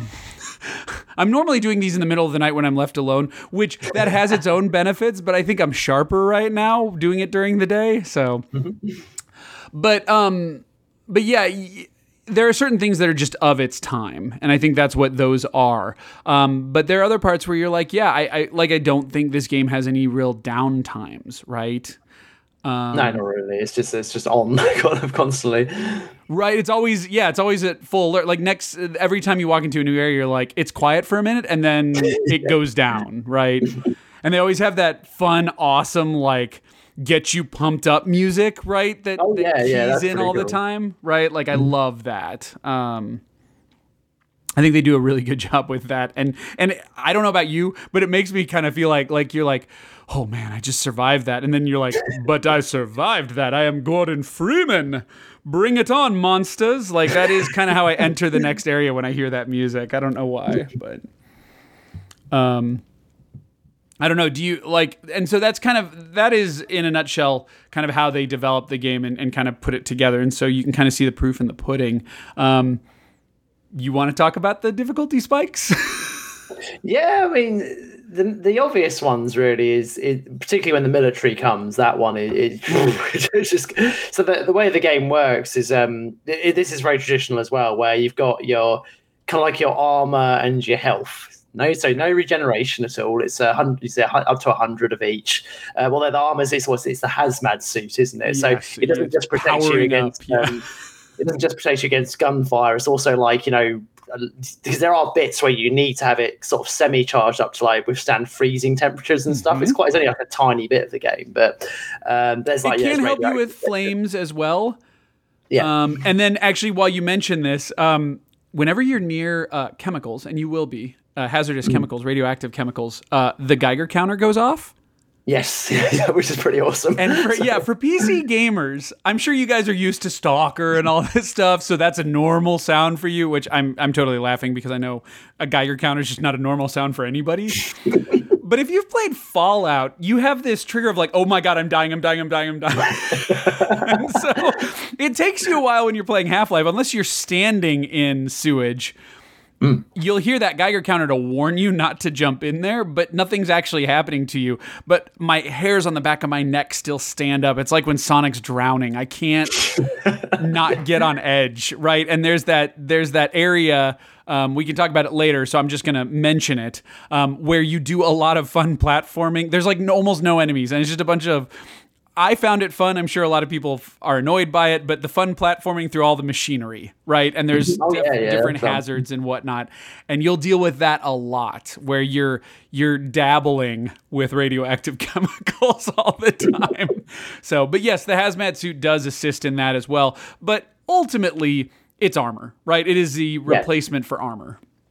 But the reason the difficulty goes high is that the armor is very rare to come by in the game often. So there's long periods that you just have health. That's it. So yeah, and even health it's way more readily available, but even that's kind of sparse at times. It is, yeah. So you got there's kind of like two where you got the med kits that just died on the floor, but then you might have those the things on the wall like the which is something that the PS2 actually kind of upgrades compared to the PC version. Those like the med centers, because in the PlayStation 2 version a syringe literally comes out and sticks in you, which is really cool. And those only those have 75. Both the power, it'll give you up to 75 power, and you see the bar go down, right? You can come back to it later if you want to like save some. Is it still 75 for both of those when you find the wall units in the PS2 version? I think it's 50 for the medical and 75 for the armor, definitely. Okay. So it's a little different. And maybe Black Mesa changed it. So I don't know if that's how the original Half-Life was. I didn't pay enough attention. But let's also address the elephant in the room. Army guys can take a lot of hits before they go down because they are armed military with armor. And their shots do a lot of damage. I remember sneaking up on 2 army guys with a shotgun, right? Any Call of Duty player, this is an old trick. Try that in Half-Life. You will not come. You might live that encounter, but you will be way down in health, and you can't afford to do that. You learn very quickly you have to be extremely tactical and precise about hitting army people. And distance shooting, even though you can zoom in from a distance and you can hit people, they take far more hits that it's like... You got to kind of have that medium range, right? Where you're not close enough to take a lot of in-the-face stuff, especially from a shotgun, but you can't do it from a distance because they'll do way more damage with way more precision on you than you will on them. You'll be weeding down the guy's health. At least that was my experience. You'll be weeding down the guy's health too much. You kind of got to do like aggro ambush tactics. But again, your precision is very important in this game. Your ability to hit your target, ideally in the head for the army people, with a degree of speed and precision is key. And when you get to the later parts, just before Zen in the basement of the Lambda complex, that becomes very problematic. And then you also get those, I don't even know if they're females, but they have a more sleek body. You get those sexy spies with the silenced pistols that are like in wetsuits. Like, I don't know what exactly is going on, but it's like like if it's Sam Fisher, they have like no body fat. It's and no muscle either. They're just very sleek, agile, like assassins basically. And don't F around with them. They may have silenced pistols, but they will mess you up. Like, very much so. But yes, those spikes are significant. Save off them. Because you might have to repeat an entire area, if only so that you don't have to be so low on health when you enter it, right? Like, be a little careful about your quick saving, though. Like, make sure it's a safe moment. Like, I have to do a status check. Like, I'm like, okay, armor, health, what's in the room? Okay, I'm gonna go. But on that subject, also, as time goes on, enemies that weren't as much of a problem for you become more problematic. And the first one I can think of is, I don't know what they're called, but I call them the acid gators. The things that walk around and hurl acid at you. Yeah. Later on, you need to be able to take those guys out before they even really see you. Otherwise, they will get you backed in a corner and they can take just a ridiculous amount of damage, and they do a ton of damage to you later on. Granted, you've got like the crossbow and a lot more grenades, but those enemies really up the A game as well. So yeah, I found that to be difficult up and until you really get into the military stuff, though. The only thing that was kind of annoying was there's a lot of, how do I say this? There's a lot of factors that weigh into some of those early bosses, like the tentacles that are coming out, where they crush you, that just, they don't do a really good job of conveying what's going on. Like, I didn't know that crouching down and walking would make you silent to them. Right? And so the tactic that I saw, the moment I watched the video, I was like, oh, of course, it makes so much sense, but I kept dying on it, was I would throw a grenade and I'd see they give you a grenade, so obviously they want you to use it. I'd throw a grenade and I'd see them go for it, but then I didn't know. I thought I would maybe walk, so I'm walking real slow, but they know exactly where I am and they just come up and crush me. And it took me so long to figure it out. Once I figured it out, I'm good. But I think they needed to do something a little better. Like, even if there's a guard right there helping you at that moment. If you remember, he's like covered in boxes right before you get to the silo where he's like, there's this thing crushing people outside. If he had like walked with you and like crouched down and like walked past it for like one small little, between two doors or something on the same level, I think that would have been enough to just kind of like let you know. But as it stood, like it's hard to figure out. And maybe that was just par for the course back then. I can't remember. Like, I was playing games back then, but I was playing more console stuff. I was literally just immersed in PS1 at this time. So I didn't know what a good game was, in short, because there was an awful lot. I wasn't playing RPGs on the PS1, so I was playing an awful lot of trashy action games, if I'm being honest. But the second difficulty spike, I think, comes with Zen. Would you agree there? Yeah, absolutely. So I've been talking a lot. So I've been talking a lot, and you've beaten this game, I think, at least twice. So do you want to tackle what the big difference is with Zen, and even, I mean, that's the alien world. You actually go to the alien world when you finally find the portal. Why don't you take a couple minutes to just kind of talk about Zen? Yeah, Zen's sort of I think it's not surprising that this is where a lot of people say is usually where they stop playing the game. It's not because it's bad. It's just because it's such a different departure from what the rest of the game is, where you're exploring this facility and all the different areas of this facility, and then suddenly you go into this.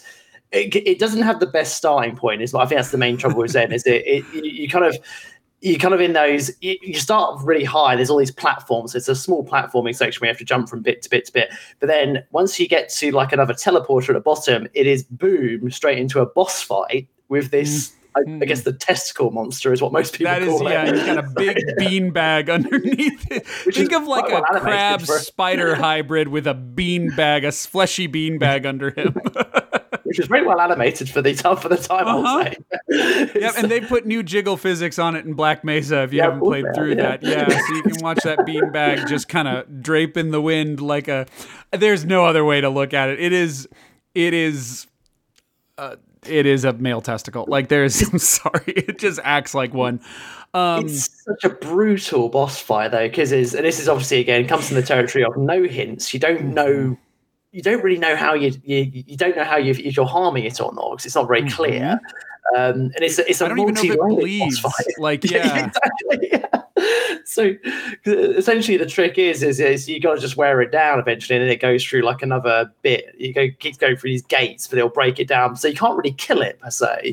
You sort of can. You can technically at the end, but there's actually a bit. If you've seen footage of it, you can actually skip if you get. I think it's the third part of the boss fight. You can actually just blow the floor up and just go through the teleporter without defeating it. Oh, okay. I could see where you would do that. But you're not supposed to do that. You're supposed to sort of shoot the boss from below this time because you're right at the bottom and it's above you, and it's sort of so it's like the final bit, and then it drops down and then it explodes the floor so that you can get to the next bit basically. But yeah, this is the bit that this took me so many attempts. And we should point out that his moves are the most annoying moves in Half-Life all put together. He's got the acid spit from the crocodile guys I'm talking about. I think he can launch. Are those head crabs or are those? They're adjacent. Like they just run around and scratch you up with small amounts of damage, but they're like little head crabs. It spawns. They're rampant. And then he'll charge at you, which is not. So we should point out right before you get to Zen, you learn the speed charge, right? It allows you to basically run at full speed, so you can do large platforming jumps, which Zen will test you on constantly. But also you can use it to like start to avoid things. But I wasn't used to controlling, and let me tell you how this is with a gamepad where you've got to click twice in the same direction. It's different, and you're not used to the bullfight because it does. emulate a bullfight in many ways, where you just kind of dodge at the last minute, right? And I see this in a lot of even like late 2000s PC games from people who like kind of grew up with Half-Life, right? I was playing through a game called Legendary recently, which is a 360 PC game. And there's this Minotaur character, and they don't give you the tools you need to properly play a bullfight with him. But of course, that's how the mechanics work. Yep. And I'm sure they would argue they give you those mechanics, but they don't. Like, there's no run strafe to the side. So it's kind of awkward. And this boss is like one of the only times where you really have to flex those muscles. And I didn't like it. And then he's just got a regular attack also that's a pain in the butt. And it just does so much damage. Like, it isn't for each hit, but he can hit you so effectively so many times. Yeah, it doesn't take long before it wears you down. And again, there's like, I think there's only health in this section. There's no armor. There's the armor you brought with you.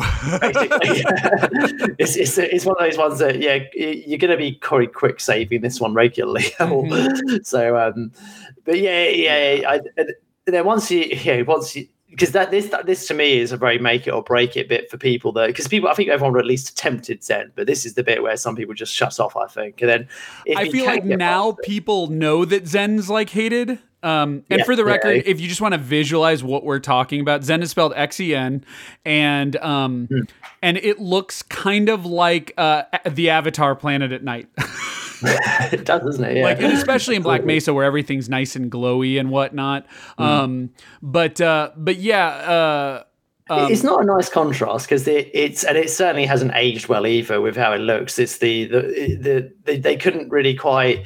Maybe Black Mesa does it better, but the old version it just doesn't feel as distinct as the, I mean, dare I say it's been like grey and it's all concrete and grey and boring lands, but it felt very laboratory like in the sure. First section. Well, there were areas that jumped out, right? Like the chemicals or lava. They go through different areas that were age-old ways to colorize a game, and they do it pretty effectively in Half-Life, even though you're in cold, sterile environments most of the time. Zen's like lush and alive and a little, to me, it's the GoldenEye problem. The environment's almost a little too good for its. Yeah, I think that's a very good way of putting it, actually, is that I just don't think that. It feels very much like it's tacked on at the end, which is somebody was working on Zen and he was like, "Oh, screw it!" And like the testers were like, "I hate this area," and they're like, "We need to go to the alien planet. We have to kill the big bad at the end. There's no way around this." Which, spoilers, you kill a big bad at the end. That is the thing generating the portal. That's kind of how this all comes together. Significantly easier than the other one. Yes, right. It's suddenly. I'm trying to think of. It reminds me of like the Gears 2 last boss, right? You're like, I'm just supposed to shoot this thing as I sit still. I was kind of pissed off that I was so close to finishing this game. And then I didn't. And then I was like, I bet this last boss battle is just brutal. And it's not. Not really, no. But the other thing, I only played, I could not beat the testicle boss. That's where I got stuck. So I'll just be straightforward about that. But Black Mesa tries to redesign the levels to make it a little more digestible, but it's all still there. The rush of enemies you don't know are coming is still there. The booby trap enemies of sorts, where you wander into areas you don't even need to be, and then you get killed by, like I said, booby trap enemies. They just jump out of nowhere and do a bunch of damage because it hates you. The weird platforming stuff, they felt it necessary to keep it all in there, so the little...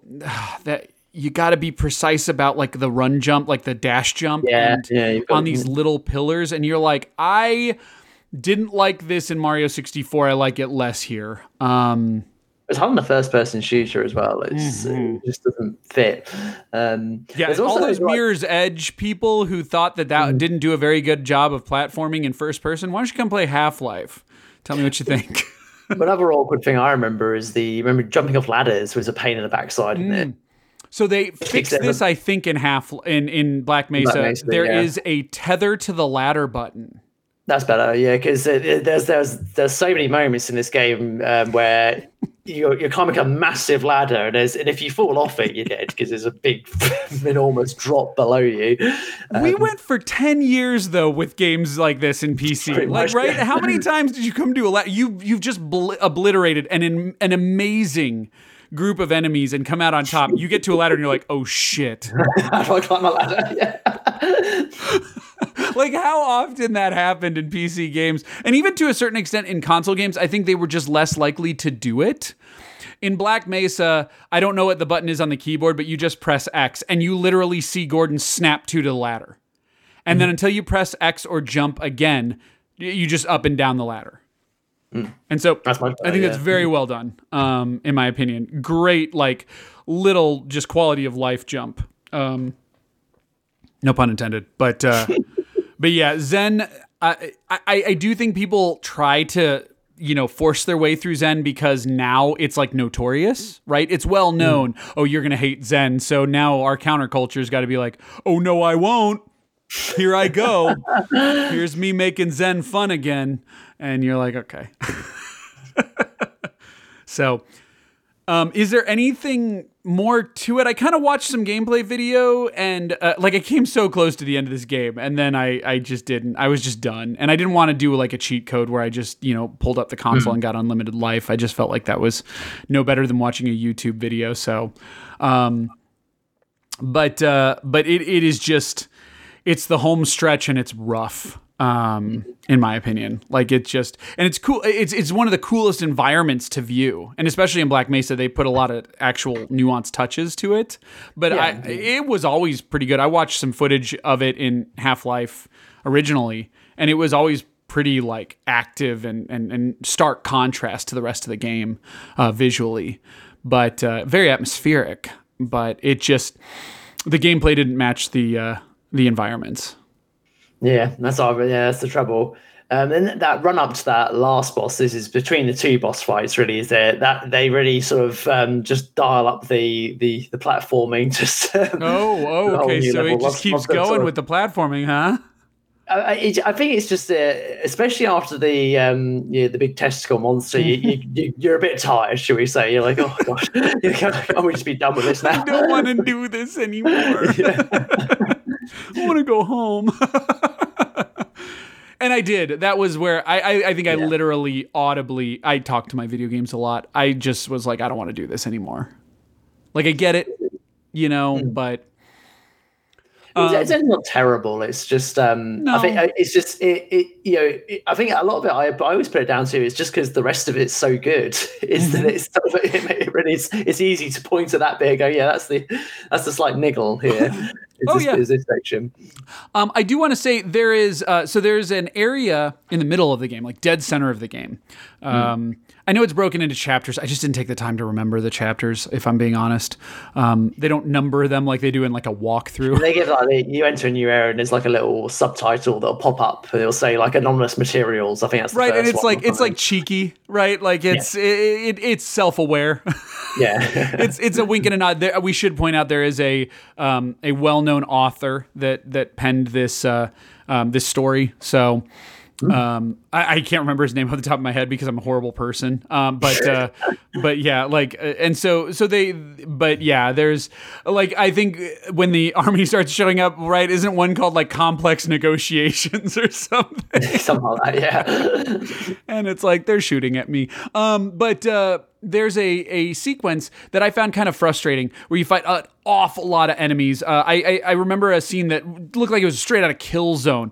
Do you remember when you enter this open area and there's like two pillars on the left and right you can't get to right away, and there's like doorways there, and then across the way is just like a staircase going up to like a big wide open area. That's where you'll later get on an elevator. And then just below you is a staircase that just goes down to like an open area. And it's like this weird interwoven connected series of bunkers. And they've put like just like 20 army guys around there. And then when you're done with that, you do an elevator thing where like zombies are fighting army guys. And so you go up, and of course the elevator's broken. So you like go down the elevator with your little tram cart, and then you fight your way back up to the top, and then you've got to ride the elevator back down. And it's all kind of frustrating, and I didn't really dig it, and it was very difficult for me at least. And I was very displeased with how the shotgun was very inaccurate. I felt it was far more accurate on Zen, but maybe I was just getting better at the game. But then after that, there's this pretty long train car sequence you do in the under catacombs and whatnot. Basically, right after you kill that big monster, but you do the train car for a little bit, and then you go over and do these army men things, and then you do a lot of train car sequences. And I found that whole train car stuff to be a lot of fun. I really enjoyed that area. Do you? I don't know if that's widely popular area, but I really dug it. Yeah, there's that little train car bit was a lot of fun.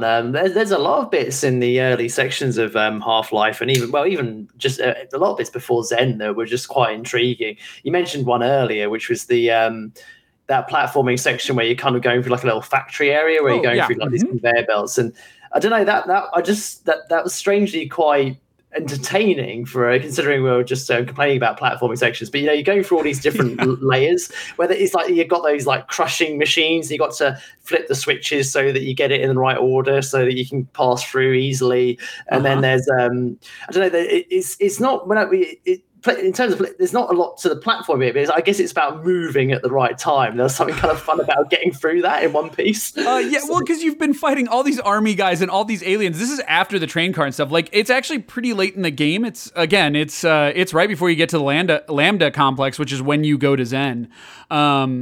But it's really funny because, first of all, in the background, it's like an Acme factory right out of Looney Tunes. You expect a band to come out and just na na na na na na na na, as you're going through, and you're just fighting all these creatures before this point, and then you're like, a meat grinder. What am I gonna do? The conveyor belt's pushing me to it. What doesn't Black Mesa have in this place? Right? It's just funny because you basically end up in the meat packing plant, right? It's somewhat akin, but way more complex than, for a pop culture reference, than in episode 2 where Star Wars episode 2 when Padme and Anakin are wandering through the bot factory, right, and trying to avoid all these problems. Half-Life is the ultimate version of that concept, and they do a good job with it, actually. Sometimes figuring out where to go next was a little complicated, shall I say. But I'm pleased to say only 3 times, like I said, in the game, and none in this area, would I get stuck to the point where I was I need to look up a walkthrough or a video to just figure out where the heck to go.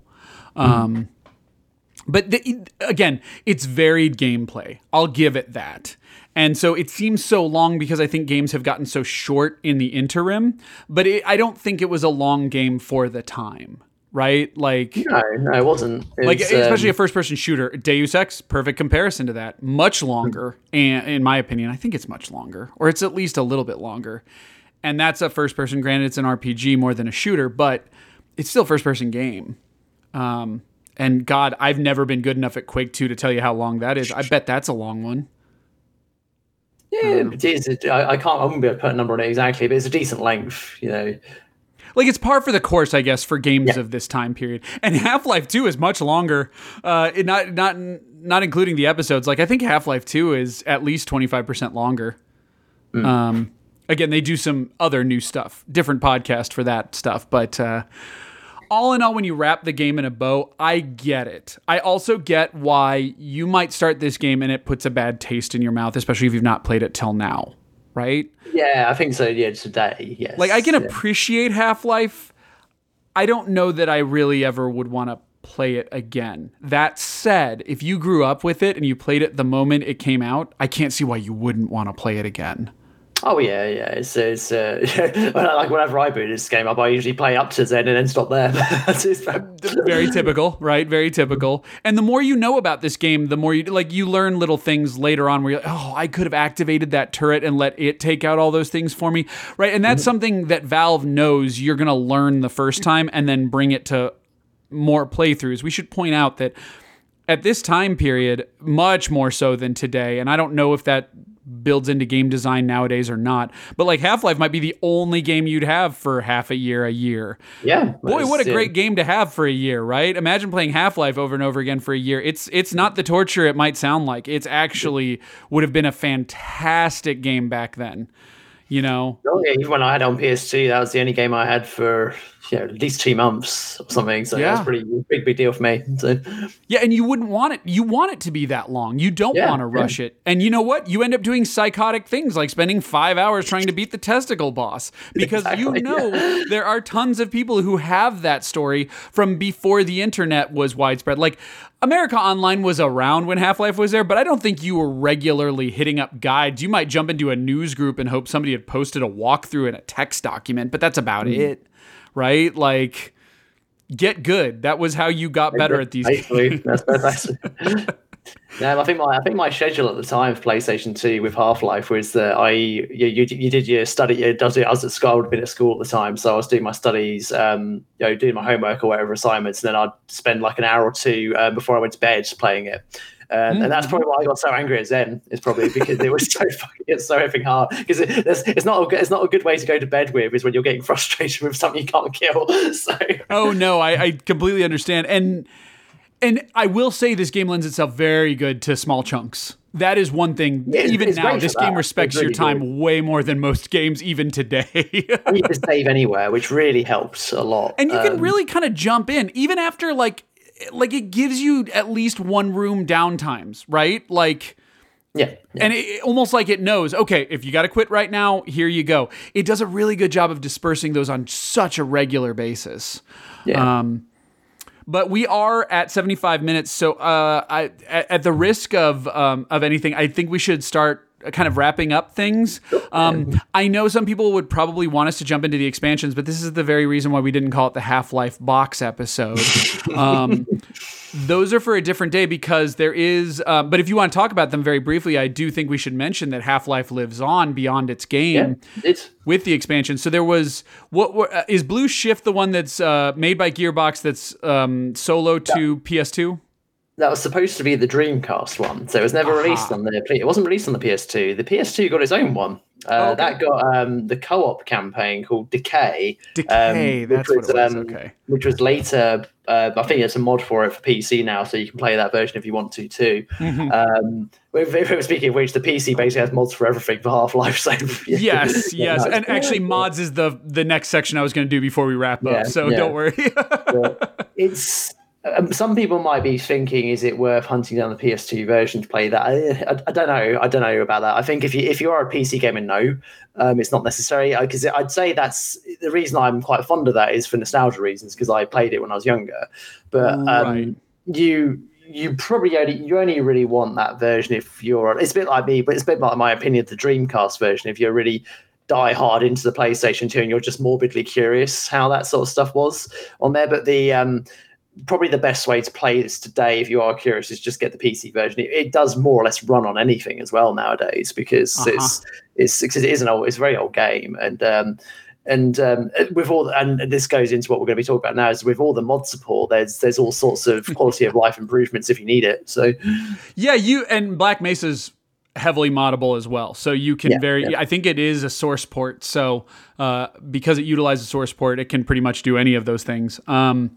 There were a couple of other prior to Decay. There was Opposing Force. That's it, yeah, Opposing Force. Now this one is right. This is a first-person expansion pack. Yeah, this is single player, aren't they? Yeah, this is Gearbox as well. This is the first one they did before Blue Shift, and then you play. Well, basically, essentially, you play as one of the army people. It's a really funny concept. I always love this concept. So this is of the Half-Life things is where you just play from a different perspective of somebody in Black Mesa. Exactly. Right? Because didn't you say? I think you've talked to me about this, especially with Blue Shift, where that one is you play the perspective of a security guard who's stuck in all this, and isn't his name like Barney Fife or something like? Yeah, it's Barney. And the bit I like about that is because if you play the original game, you can actually see where all these people fit in. Like he's the first security guard banging on the door at the beginning. So that's the one you play as in that game. And then I think Opposing Force is the only one that you don't necessarily meet him in the game. But even in Decay, which is the co-op one, you play as these two female doctors, and they're basically it explains where the other two hazmat suits are. Because when you find a hazmat suit, there's two empty slots. There's two empty slots. Yeah, that's what that's what they're for. And I'm gonna go out on a limb and say they had never answered that question, and then when they're coming up with this idea, they're like, let's answer that question. Just answer that question and that's genius, right? Like I love that. But yeah, and these were well received as well. And so these expansions, Opposing Force comes out the following year after its release. It comes out in 99, and then Blue Shift is 2001. So it like you get kind of Blue Shift and Decay depending on your platform of choice in 2001 to kind of remind you, oh, Half-Life's here. And it's because Half-Life 2 took so long. Half-Life 2 won't come out until 2004, and it will require Steam to play it.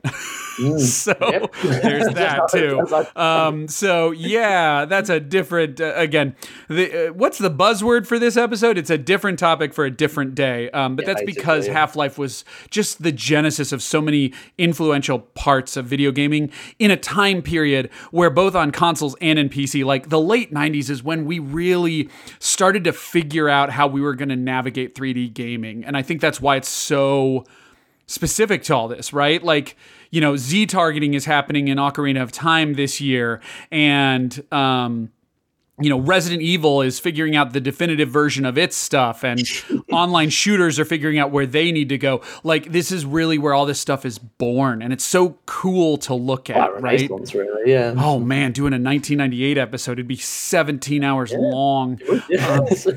I should do maybe we'll do something where we do 4 episodes where we just take 4 influential games of 98 or something. But here I am planning live on the air. It's not good. But yeah, that was really cool. And then just in case you needed more content, and everybody was starved for more content because you've got large gaps in this stuff, tons of fan-made mods. The most notorious, of course, are the 3 that become, 4, I guess I would say, that become actual games. So here's the list. Counter-Strike, Day of Defeat. There was Sven Co-op, which I didn't even know about this. Mm-hmm. Are you familiar with Sven Co-op?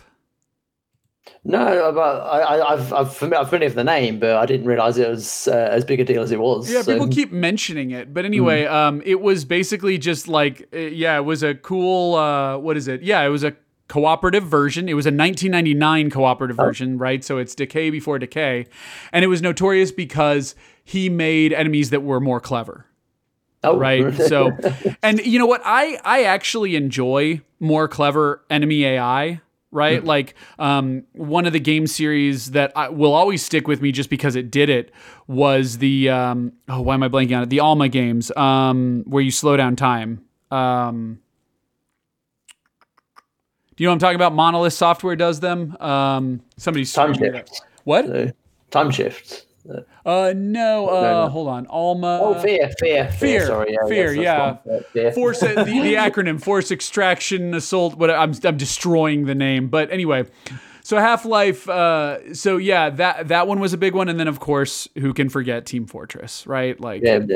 And all of those would become Counter-Strike and Team Fortress would become Valve properties. They would actually bring it in-house. But and there's a lot more where that came from, Gary's mod, but I think that might have stemmed from Half-Life 2. So yeah, that's a Half-Life 2 venture. So, but it's a lot of stuff, and my understanding is Valve embraced that, as they always have.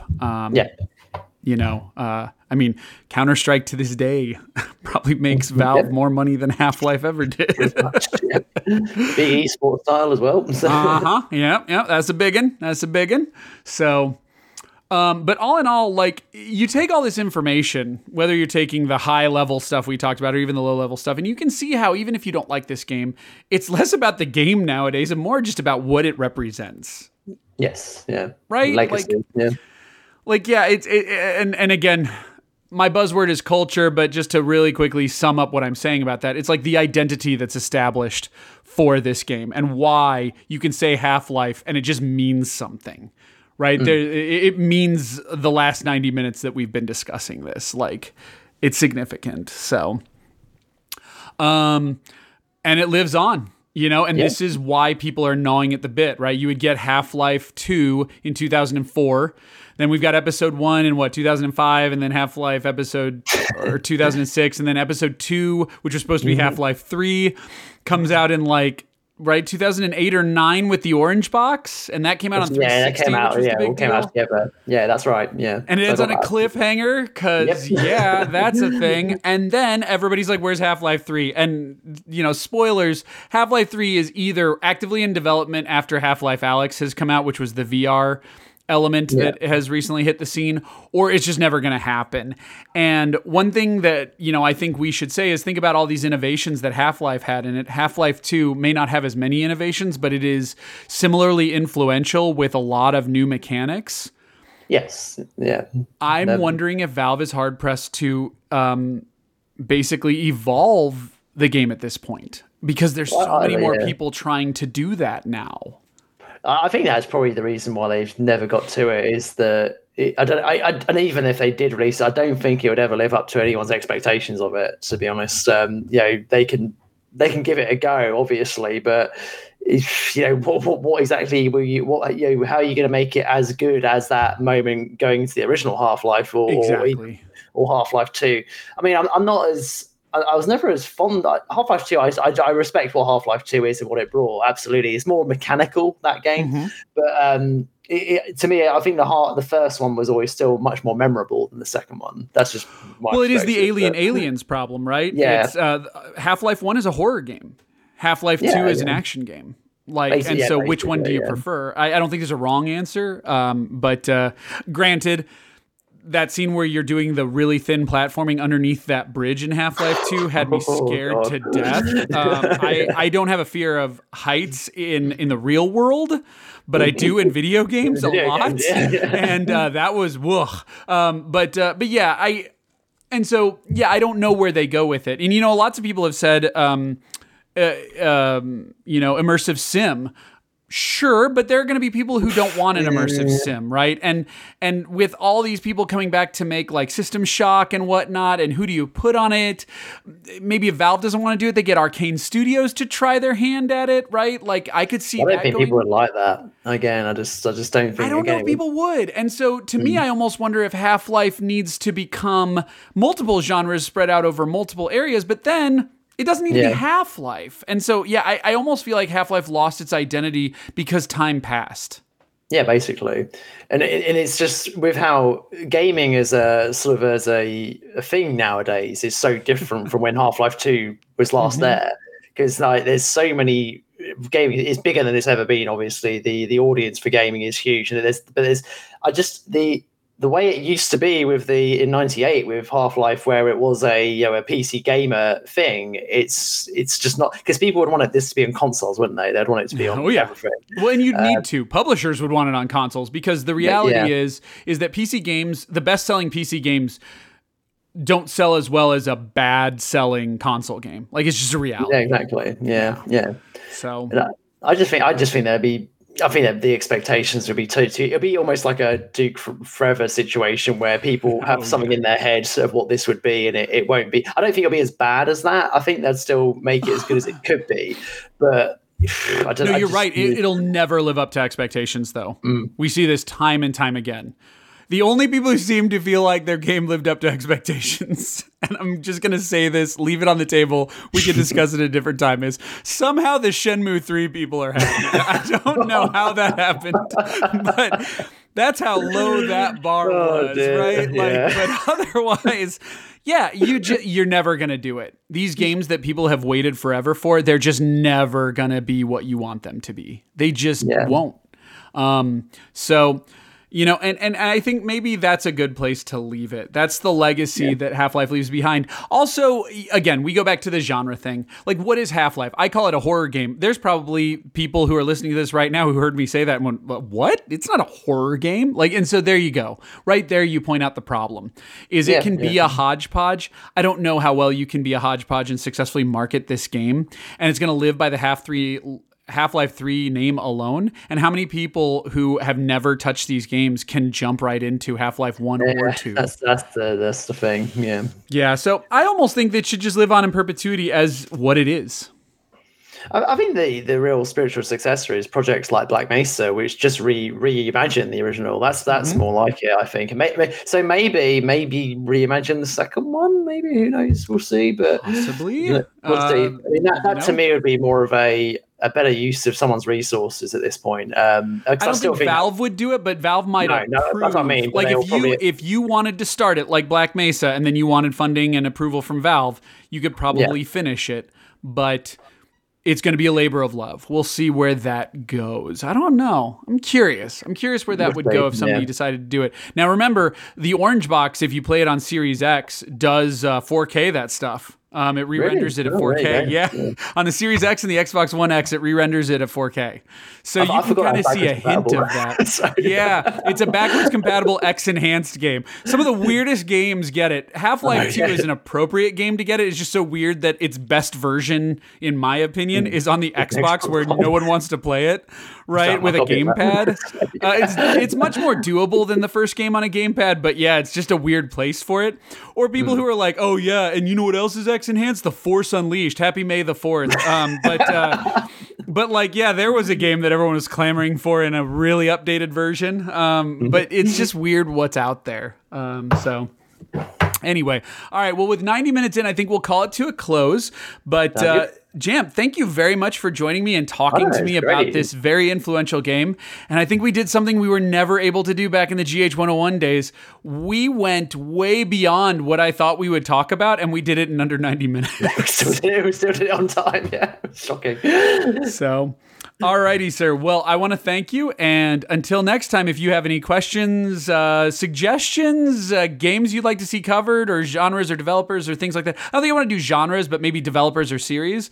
Just shoot them over to us at contact@gaminghistory101.com. And hopefully in the future, we will have projects to talk about with Jam and maybe a future episode on more stuff. So stay tuned.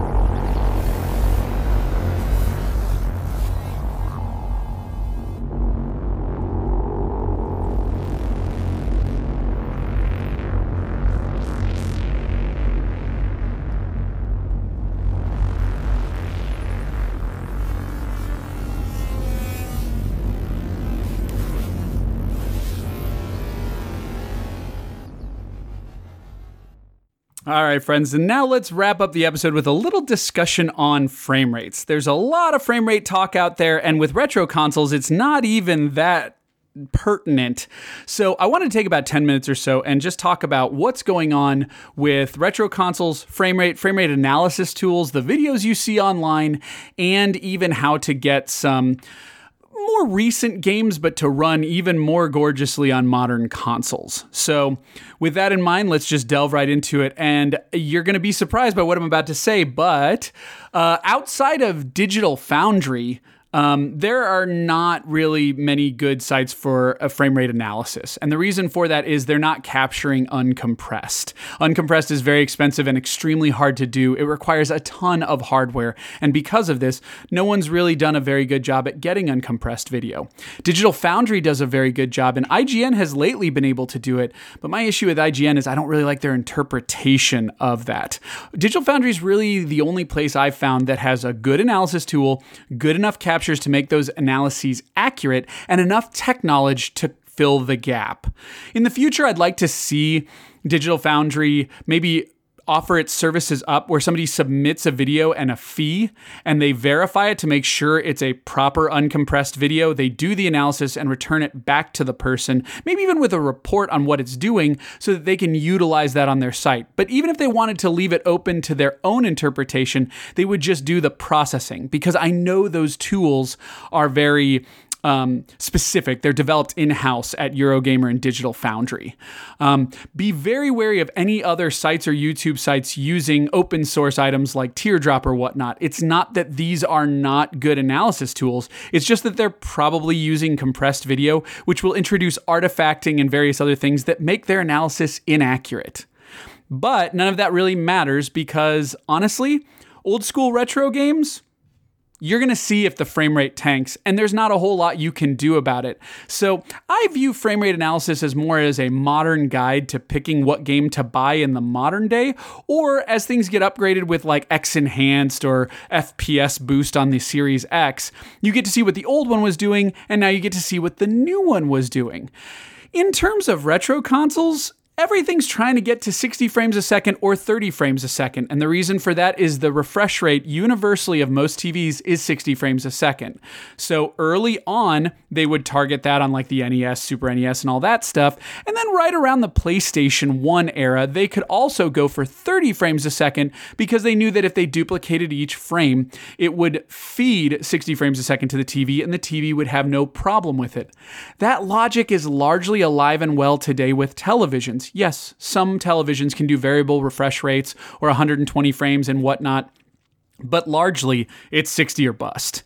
And so when Gradius 3 on the Super NES tanks its frame rate, you can visually see it. When Mega Man 2 struggles, you can see the flicker. Like, it's very clear when these games are tanking frame rate, and you either deal with it or you don't, and you either notice it or you don't. That's one of the biggest things I always say. If you don't notice the difference between 30 and 60 FPS, unless you really want to be knowledgeable for a skill that probably doesn't have much value, and it could possibly change your appreciation of a video game, maybe you don't want to see the difference. Maybe maybe it's awesome that you can't see the difference.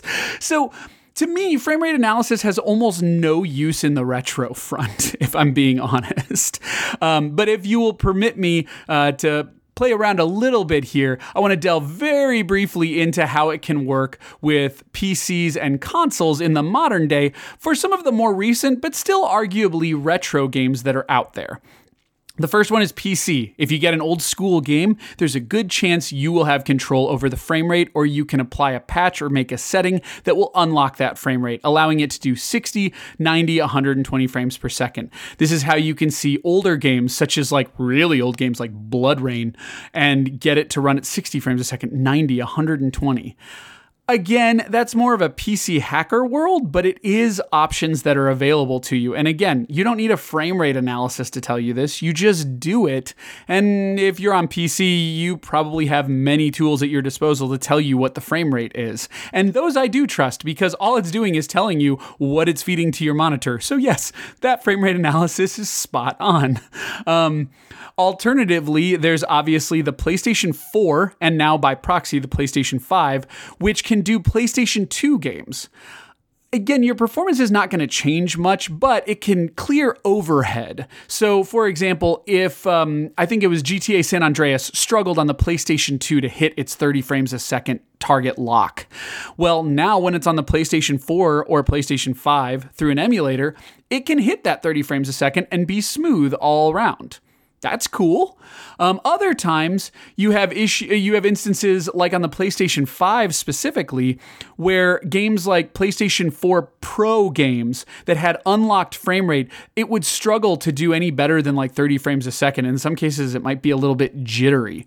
Well, if it has an unlocked frame rate, the extra power of the PS5 allows it to achieve 60 frames a second, no problem. Sometimes not even with a patch. I believe Sekiro Shadows Die Twice just naturally starts running at 60 frames a second, as does Ghost of Tsushima. And you can also find with a patch, games like Days Gone can render at its 4K, like Pro, checkerboarded, and run at 60 frames a second.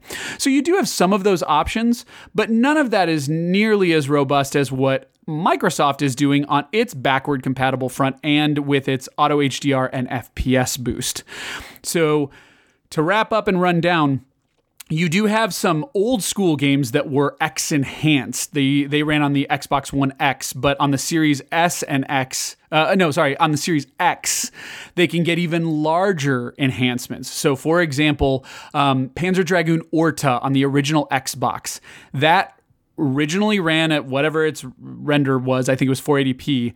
Now it up-reses, which means it re-renders the game at full 4K with X Enhanced, 16 times resolution when you're playing it on an Xbox One X or Series X. And then if you're on the Series X, you also get the benefit of what's called Auto HDR, which is high dynamic range. It's an algorithm that actually attempts to simulate HDR with a wider color palette and brighter pixels. This is counter to things that force HDR in kind of like a fudging it way, which sadly is the current way that the PlayStation 5 handles it. But on the Xbox Series X, Panzer Dragoon Orta gets kind of transformed and it looks great. You can also turn this off though if you don't like it and you just want to see the standard definition color palette. That's perfectly acceptable. The rule of thumb I usually use is Microsoft has it on by default and turns it off on games where it's not ideal, such as GTA 4, which they noticed was not ideal, and natively turn it off. Like frame rate, it's up to you, whatever looks best to you. On that same subject of GTA 4, that's a non-Xbox One enhanced game that got benefits from the Series X. It ran at an unlocked frame rate, but usually only hit about 30 on the Xbox 360 and Xbox One with backward compatibility. On the Series X, now it hits a locked 60 frames a second. So you actually get a benefit even though no change has been made to the game at all, just based off of how the game was programmed. Additionally, there's FPS boost, and the rule of thumb there was if FPS boost is on by default, that means they're able to give you the best presentation of the game and double the frame rate. So 30 frames a second games go up to 60, 60 frames a second games go up to 120.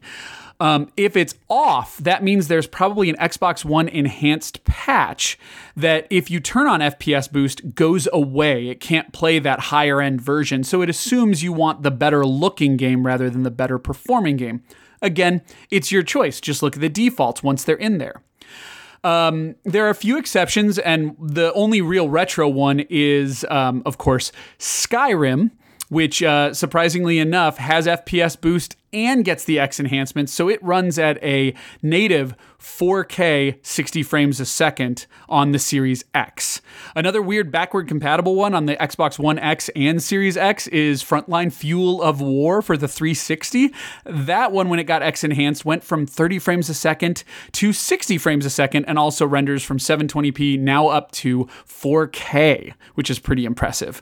The last two, which I'll just mention, even though they're modern games because they just look gorgeous, is somehow Rise of the Tomb Raider and Shadow of the Tomb Raider are able to run with FPS boost on at 60 frames a second with their native 4K dynamic resolution, which is staggering and gorgeous. Those games are spotlights for the Xbox brand of consoles and definitely worth checking out. But there are plenty more. There are over almost 100 games with FPS boost and hundreds of games with X enhancements, not to mention backward compatibility. Everything running with Auto HDR if you want it on. So hopefully that opens your eyes to a lot of the enhancements you can get with retro games on modern consoles or retro consoles, and why, in truth, FPS in retro games just doesn't matter all that much. Well, that wraps up episode 2, and I hope you enjoyed it. I wanted to take a brief moment to put a couple of caveats based off of the first episode. First and foremost, I said this week on the first episode, suggesting that the show is weekly. Actually, the show has no set schedule. The point is that I always release one episode when I'm recording the next episode so that we always have a consistency going. I ideally would like the show to be every 2 weeks, and I might even do interspersions for weekly, but you guys let me know with obviously telling people about it, subscriptions, and of course you can contact us at contact@gaminghistory101.com. And as the sun sets on Black Mesa, we look to the future, specifically to the year 20XX, where a little-known character by the name of X has to team up with an unlikely friend and has a striking resemblance to Rockman. That's right, it's Mega Man X for the Super NES. Next time on RetroActive.